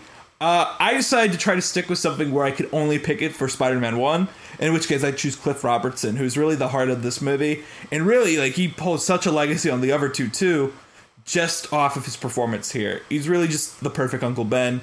We've kind of gotten to why already. He's my MVP. Mine is Willem Dafoe. I love it when actors just go ham with their characters, just like Tom Hardy with Venom. Willem Dafoe with the Green Knight's Tale. Paul Bettany in A Knight's Tale. I'm so glad. Yeah, you were texting me about like things. We can't about get into it yet. We'll have a full episode about it. So anyways, yeah. Willem Dafoe is mine. And Jules, who's your MVP? Serious answer, since you guys picked those two, Kirsten Dunst. I think she really does like the most she can with what could just be like, a very formulaic love interest. But she really takes like the serious and gravity of that role and takes it all the way. Like, she's already showing with this film what a strong actor she was going to become later in her career. But low key, my real answer is Macho Man Randy Savage. A part of me is also, I will say, a part of me was tempted. I don't know if you're aware of this, Julius. You're allowed to give it to non-actors. A part of me was tempted to be like Sam Raimi. But also I'm like, two would be where I might give it to him. But we'll see next week. I haven't decided. I have to rewatch the movie. So favorite scene. It's the intro montage for Spider-Man. Now, this isn't the sequence where like we see Spider-Man saving people. You're talking about the opening credits? No, that's not in this. No, I'm talking about. It's the Raimi. It's really what I would call the Raimi montage. It's when he starts designing his costume and his face is in frame and all this stuff is fading in and out. Like there's like this, at one point there's like a photo of Mary Jane above a photo of the car and it just fades in and out. But it's like it's really great. The Elfman score soars. He draws a perfect comic accurate version of how Spider-Man's costume is. He also weirdly like accidentally draws a sort of looking like Miles Morales costume at one point, despite this coming out way earlier than like Miles existing. But like, it's just like, it's the Raimi montage. That's what I'd call it. Is that really the one moment where it's got Tobey Maguire like interposed upon. Yes, that's what the Raimi like. That's what Raimi like. He does that montage in other movies too that aren't Spider-Man. Like, that part I always laugh when there's one point where you see Tobey Maguire and he looks utterly confused as to where he's at and what's going on. Like, why is there drawings behind? He's just like looking around. Yeah. But anyways, no, my favorite scene is Thanksgiving at Aunt May's. Coming from like the theater background, I love scenes of like high intensity, like not high intensity as in action, but high intensity as in like tension and drama. Subtext. Yeah, and like context. Yeah, and that scene there's so much tension in this, in this scene. And it's we get a little bit of Peter Parker, we get a little bit of Norman Osborn, a little bit of Harry Osborn, a little bit of MJ, a little bit of Aunt May. We visit each of these characters and like, yeah, there's, I don't know what else to say, but like the tension in that scene is done really well. Yeah. Julius, what would your favorite scene be? Okay, I see it as a best moment part coming later, so I'll bring up what I was thinking there later. Because not a best moment, but just a moment I like think about a lot that I think is cool for characters. But favorite scene is honestly probably like what I was talking about when I first even saw the movie. It was like the ending. Like I really think like the like final confrontation of like Norman making one last pathetic plea of like, please don't like kill me, this and that.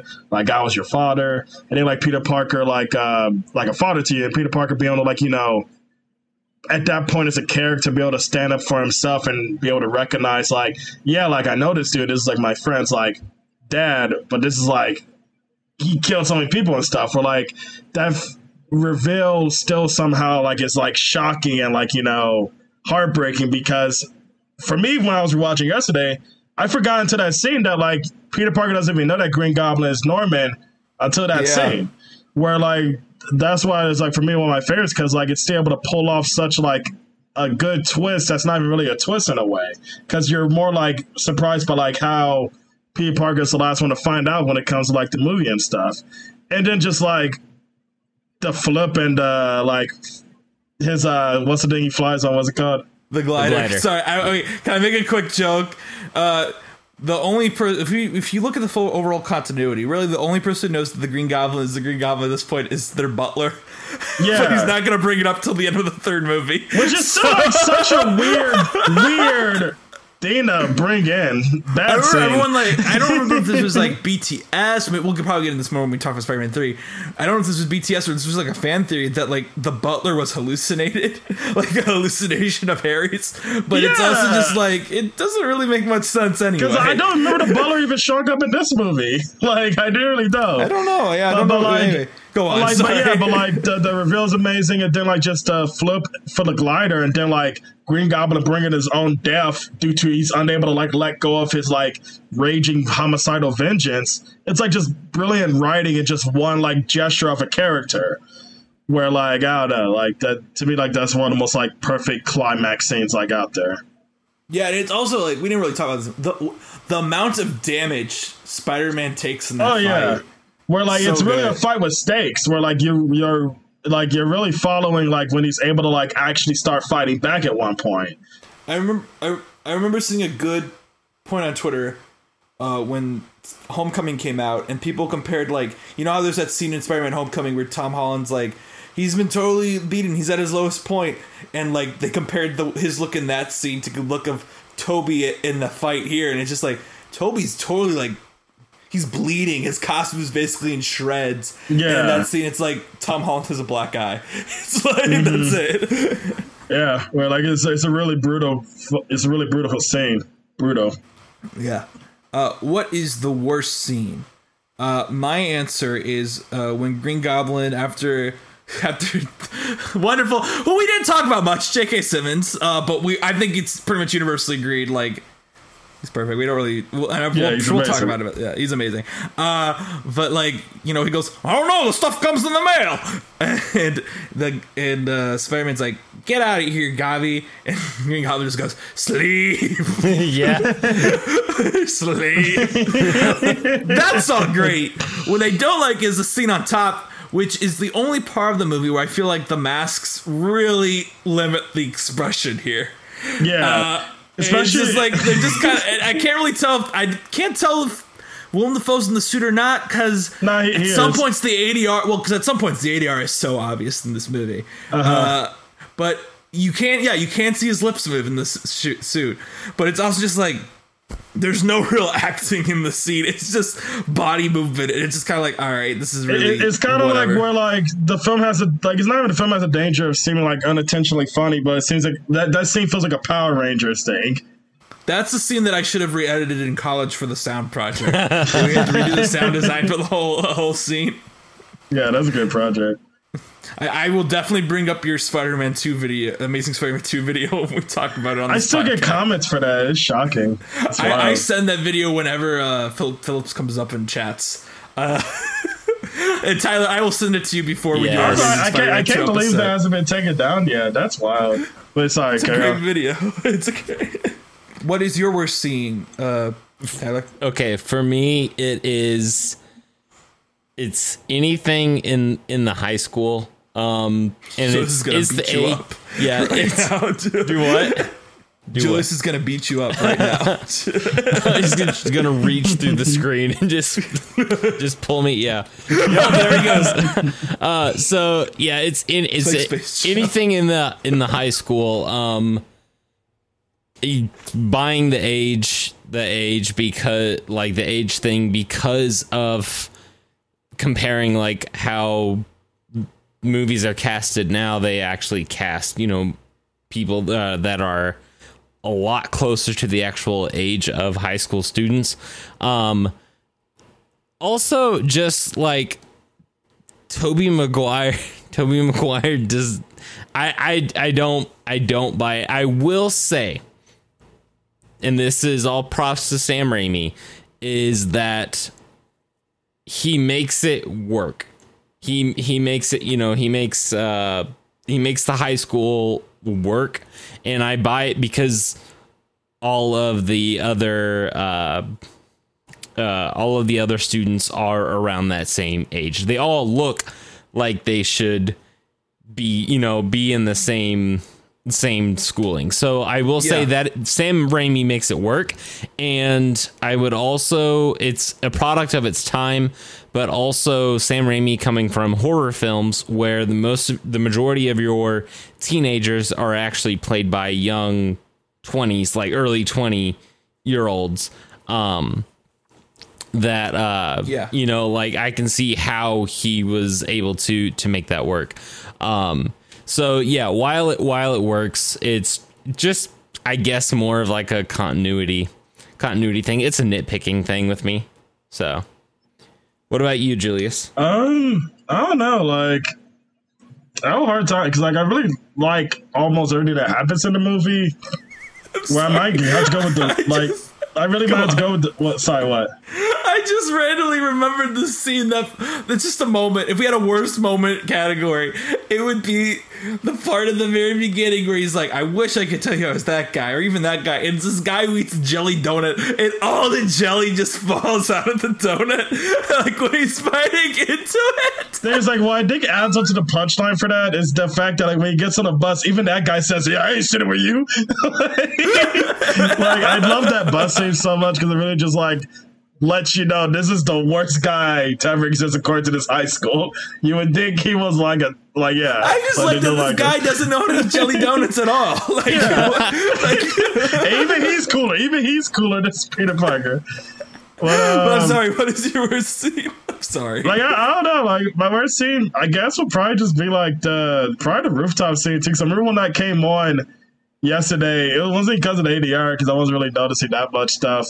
But, like, it was really more just like, at one point, Green Goblin just walks up to, looking like Spider-Man is just sitting down for whatever reason. He's not even tied. Is he tied up? No, I don't think. I think. I don't think he says much. He's just sitting down. Green Goblin walks. He just walks over. He's like, "Hey, buddy!" Like he taps his shoulder at one point. Like that. He does. Yeah, and I'm just like, this is so silly. Like, we're like, this is probably my least favorite scene, if anything. But I still like that scene, even though. I don't know. All right, best moment. It's Peter Parker discovering his powers on the rooftop. And I mean it's the go web go web. Yeah, like where he does Shazam! that. Yes. So it's that type of where it's not a like Iron Man 1, him making his first suit in the cave, that was definitive. But then like when he decides to carry it forward, to carry on the Iron Man suit when he makes Mark II, that like when he does that and then he goes flying around and he's like, I can fly, this is great. That is so much different. It hits so much different than this one, where it's a kid that's like, just like Danny was talking about, where not even the kid with the jelly donut wants to sit with him on the school bus, and no one wants to sit with him on the school bus. And he's this kid that's just like, wait a minute, I can climb walls. I can do this. I don't need my glasses anymore. I can shoot webs at him, and it is all a just natural way of discovering his things, rather than the first thing that we see is him like in a hoodie fighting bad guys, and he's already got most of it figured out. You're probably wondering how I got here. You're probably wondering how I got here. Yeah. Yeah. So yeah, like it's just that natural discovery of his powers that I appreciate there. Well, I want to say one thing about that scene, because I didn't mention it yet, and then I'll move on to my point. Is that, and this is funny because I just saw Titane with Julius a few weeks ago, which I know is a great way to open this conversation about Spider-Man, is that this is the first movie I was ever like really grossed out by. The shot of like the tendrils coming out of his thumbs. I still can't watch that shot with my eyes open all the way. It's just really gross to me. They were supposed to be the mechanical things, and then they were supposed to be the mechanical web shooters. I think it's so dope that it's just a part of him. I'm talking about his thumbs, though. I'm talking about like when it's on his fingerprints, not the you're organic talking about webbing. For him to like the climb. shot of the the shot of like his finger and like it's growing out of it. It would always gross me out too because it was on the DVD menu, and I'd be like, hey, I can't look during that part. Oh, cool, Spider-Man's swinging again. Okay, but anyway, my favorite moment is speaking of 8-year-old me is Peter reconnects with MJ. And then all of a sudden the movie has like a weird 2 triangles in the corner that are pointing forward, and then it says changing it, like this is a number next to 2, and then all of a sudden we're at a fire. And then in the fire Peter saves like some person, but then the best moment is you just hear a woman going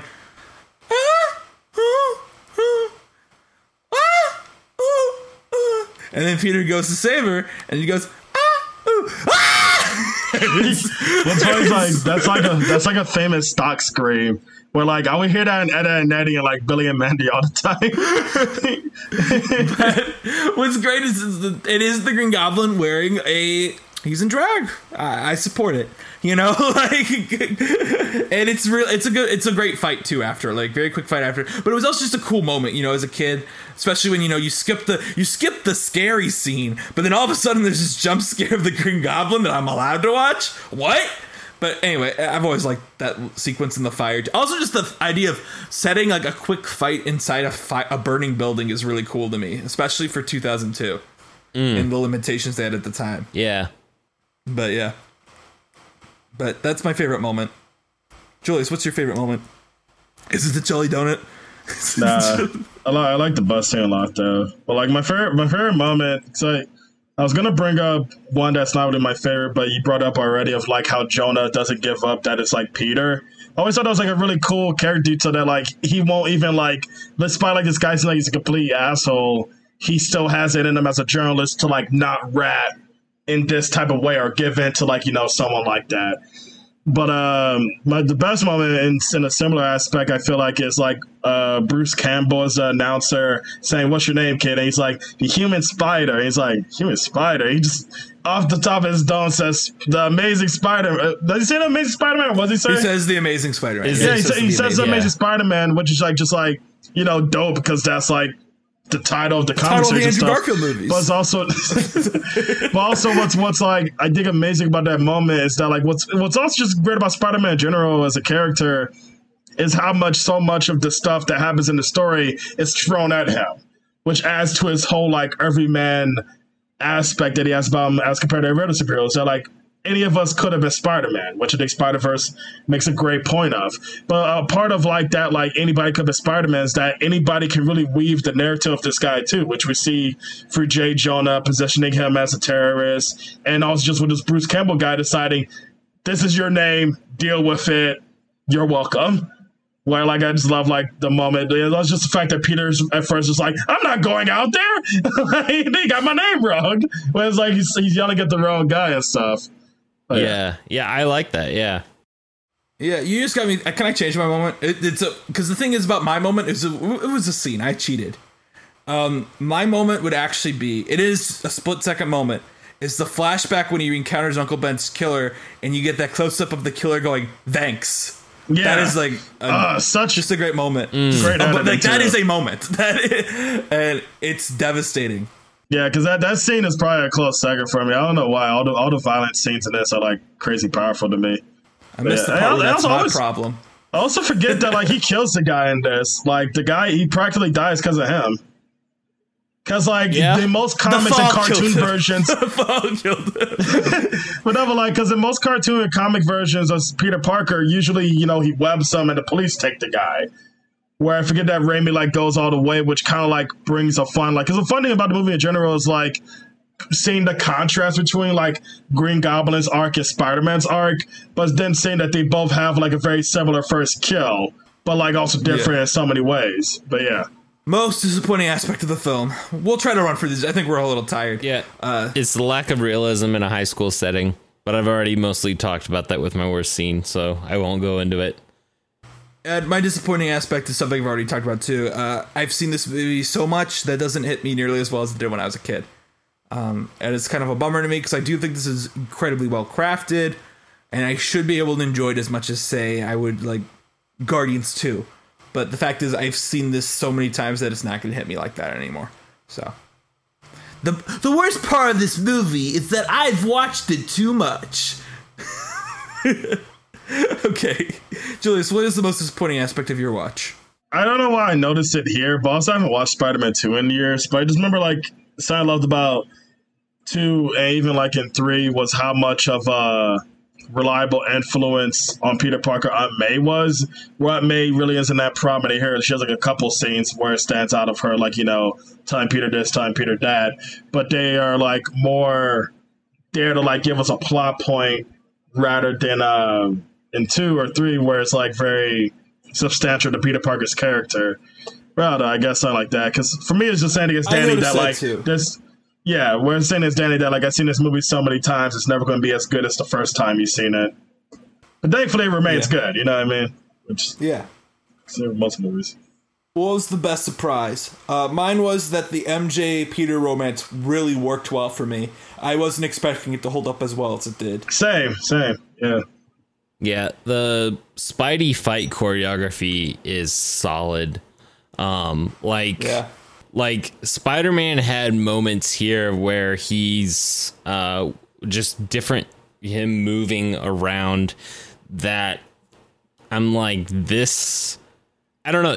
This is cool. And I don't know if I've necessarily had a moment like that with the Tom Holland Spider-Man films yet, where I'm like, holy cow, how did he do that move? It's definitely solid, but like I feel like going back to my like point right before of like watching it so many times, it also unfortunately has like the curse of like being the first movie where the choreography really steps up a lot in the second one. Yeah. And as much as we feel about the third one has like some really outrageously well done choreography too, where one really has to sit in the long shadow of those two movies in terms of like fight choreography. But despite that, it's still pretty good. Like the action in this. I was gonna say, I don't know about the fight itself, but I think the camera work in the last fight is so good. Oh yeah, it's incredible camera work for that scene. Yeah. So most excited to see more of. My comments. Did we here do best surprise? Did Julius give a best surprise? Oh, I thought did you want to give a different one? I thought no, I just agreed with the romance. Like, because that was something I was worried about rewatching. Was like, because like I remember like a lot of people are worried about Kirsten Dunst online. Some people think she's an awful actress, but like I was really just shocked off guard that she's getting like really, to me, a great performance in this, which helps makes that romance still like work despite being a 2002 superhero movie. Because my thing is we say, well, a lot of modern superhero films, the romance seems very like half baked or the last thing that was on their mind. Yeah. Yeah. Yeah. I mean, she did make a second grader cry when she performed. Was it Cinderella? Cried like a baby when she played Cinderella. Yeah. As I said, I have most of this movie memorized. Yeah. You do too much. You're not Superman, you know. That was. I don't know if you'd realize that was the end trailer line. Yeah, I remember hearing that a lot. It was the commercials. Fall collection IKEA of its time. Most excited to see more of. My comment here is hopefully, if Willem Dafoe's in No Way Home, I assume he is, he's allowed to take as much control of his scenes as he was here. I'd like for him to go big and take control. And I'm talking about his acting, not the script. Like, he really just gives it his all here in every scene he's in. I don't want him to be checked out of it. I don't think he will be. I don't think I've seen Willem Dafoe ever really check out of a performance. But I'm hoping they give him material that's worthy of him to go really big with. Yep, agreed. I'm excited to see Raimi's handling of Two Docs, Too Strange. Because, like what Julius was talking about, they're getting the band back together, for this film. So for Benny Cumberbatch, who cares? I hope you're glad I didn't say my old nickname for him. yes, I'm very glad. I have a different nickname that I'll tell Julius when we're done. That has been banned from me for repeating it on the podcast. Yes, Bandicoot Crumble Cat. I don't know. Eggs Benedict Cucumber. Yeah. That's anyway. even better. But yeah. Julius, what are you most excited to see more of? I'm just gonna piggyback off of Ty. Like, I'm excited to see if Sam Raimi is able to bring like the energy that he was able to like master in this trilogy to what's going on in the MCU right now. Where with the Spider-Man films, like I think it's cool that they're like doing their own version of Spider-Verse, but it's definitely like, I don't know, like I can talk about it more, but like y'all try like keep it going. But it's really just like we already had a Spider-Verse film, and for me as a Spider-Man fan, since I've lived through like now 3 reboots of the guy, I'm way more interested in like the darker and more mature stories of Spider-Man that's really been explored yet. But the movies, they are going into a loop where I'm just lucky like, for you, there is a new dark series related to Spider-Man. We have 2 films in it so far. One of them is Venom, and the second is Venom. Venom is not dark. What are you talking about? Barely in the scenes take place during the day.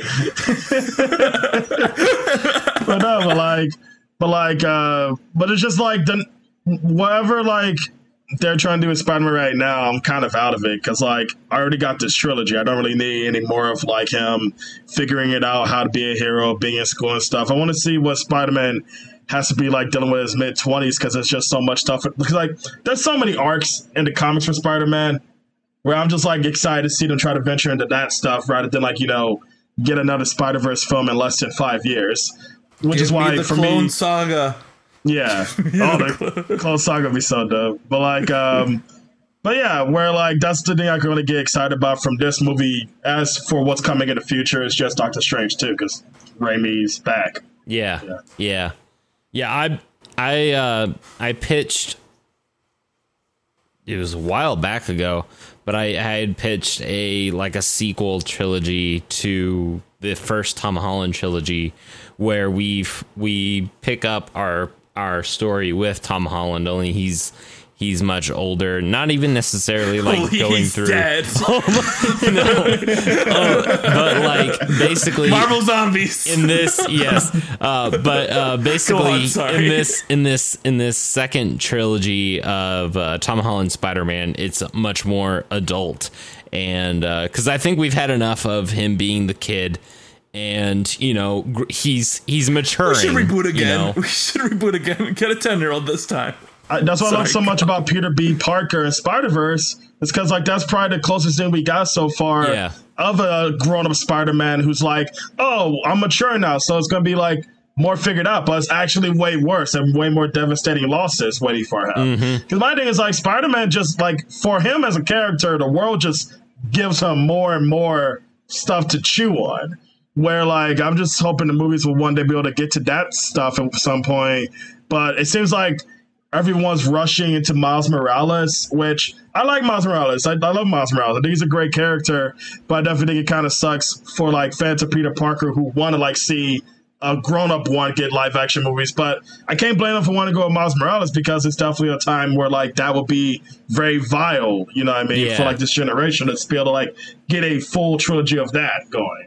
Especially because there's so much more to his character than what Spider-Verse is even able to get out of him. Where I can't blame him for wanting to explore him if that's what they're going to do next. I'm just assuming that's what Kevin Feige would probably end up doing. Yeah. I think a Miles Morales trilogy would be really cool, and I think that's a character they definitely need to explore. But like you were saying, I want to spend some more time with Peter Parker and get past these recycled storylines, and really get more in depth. Yeah, I would like to see Peter Parker on his own. I'm sorry. I know we have 5 movies of him out in the MCU, but that's been my opinion this whole time. He's too tied to Iron Man, and now as soon as he's untied to Iron Man, we're giving him a Spider-Verse movie where it looks like Doctor Strange is a bigger role than the other Spider-Man in it. Yeah. Just why would I want that? That's what I'm saying is this first trilogy is really him maturing from kid to adult, and he's had to have these mentors along the way. But yeah, that third trilogy definitely being more of what you were saying, Danny, where he's the adult and going. He doesn't have to depend on what's around him. It's very much only his narrative. It's his New York. Yep. But yeah, that'll be great. But I won't be surprised if they're just all right, thanks Tom Holland, on to Miles Morales. But we're I won't blame them, but I'll also be keep him around for 2 more, 3 more. Hell, I don't know. I'll check those out. Yeah. But yeah. So, Danny, I do have one more thing I wanted to talk about, and it's called Spider-Man, the Tyler Cut. Okay? Is it where I get to play Spider-Man? It's called Spider-Dan? No, that's going to be Spider-Dan, the Danny Vincent cut. But I just imagine a DVD cover with that. It's just my face pasted on. It's just your face. Half your face is a Spider-Man mask, and then the other half. But your Spider-Man mask needs to be drawn with crayon or something. It needs to be something in crayon. The front cover critic quote is if you loved Cinderella when you were 8 years old, you're gonna love this. You're gonna cry like Cinderella. So in Spider-Man the Tyler Cut, it's still gonna open with a 24-year-old man chasing a school bus, and that's literally Peter Parker is going to be a 24-year-old who does not realize that he is still going to high school, and the high school just lets him. They just let him do it because he keeps paying for books and being in the classes. So they're like, okay, we'll just let him do it. So just wait, Danny. I know it's full of plot holes. I know it's full of plot holes. I have a pitch when you're done. I have an idea for an actor for it. Okay, but go on. So he's constantly going through this, and these kids are like, and now these kids are actually going to be, they're going to be high school age students. Okay, so he's gonna stick out like a sore thumb. 24-year-old still chasing down the school bus, and then eventually he does get bit by the spider, and he thinks that he has powers. So he goes home, and it was really just a bad case of food poisoning, and he wakes up and he's like, what? I've got powers. I can climb walls now. And so he goes outside, take and off his he ends glasses up and just start running into stuff. He ends up climbing up to the rooftop, and he thinks that he can cast a web and jump across. Well, he jumps, but this is where it flips. This is the Nexus point where he falls down, and he actually lands way down in the alley, and he goes into a coma. And he dreams the rest of the movie of him being Spider-Man and fighting Green Goblin. It's all a dream. It is all just a dream. And then when he wakes up, we go through the movie just as how it happens. He wakes up, and the next thing that he remembers is he's there at the funeral for Norman Osborn, who just died because of a heart condition, not because of Spider-Man.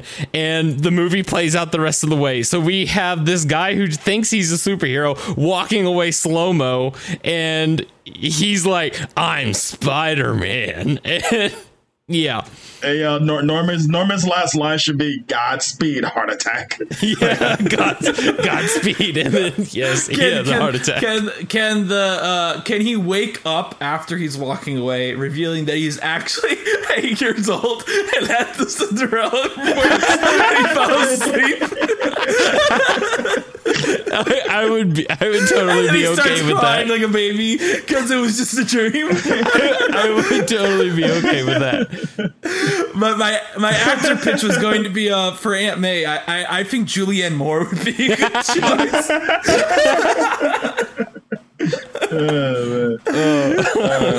That's good. That's good. Y'all are fun. You're all a fun bunch. All right. I think that's our episode. That's a good way to end this off. Julius, do you have any last things you want to say? Any last things you want to talk about? Hey, shout out to Tyler and Danny for having me on. This is really fun. I usually have a hard time talking on these things where I was able to. I could talk to Danny for hours, but Tyler, you're a wonderful co-host too. Thank you. Thanks for coming on. Yeah, have a comfortable setting and a structure and stuff. This is real fun. Could have market some stuff. Yeah, no, of course. Go ahead. Yeah, was it? So it's not going to make us lose our sponsors. Yeah, no, we don't have. Yeah, so I got OnlyFans. No, I'm joking. That went to 10 real fast. Oh yeah, cut that out. No, I'm joking.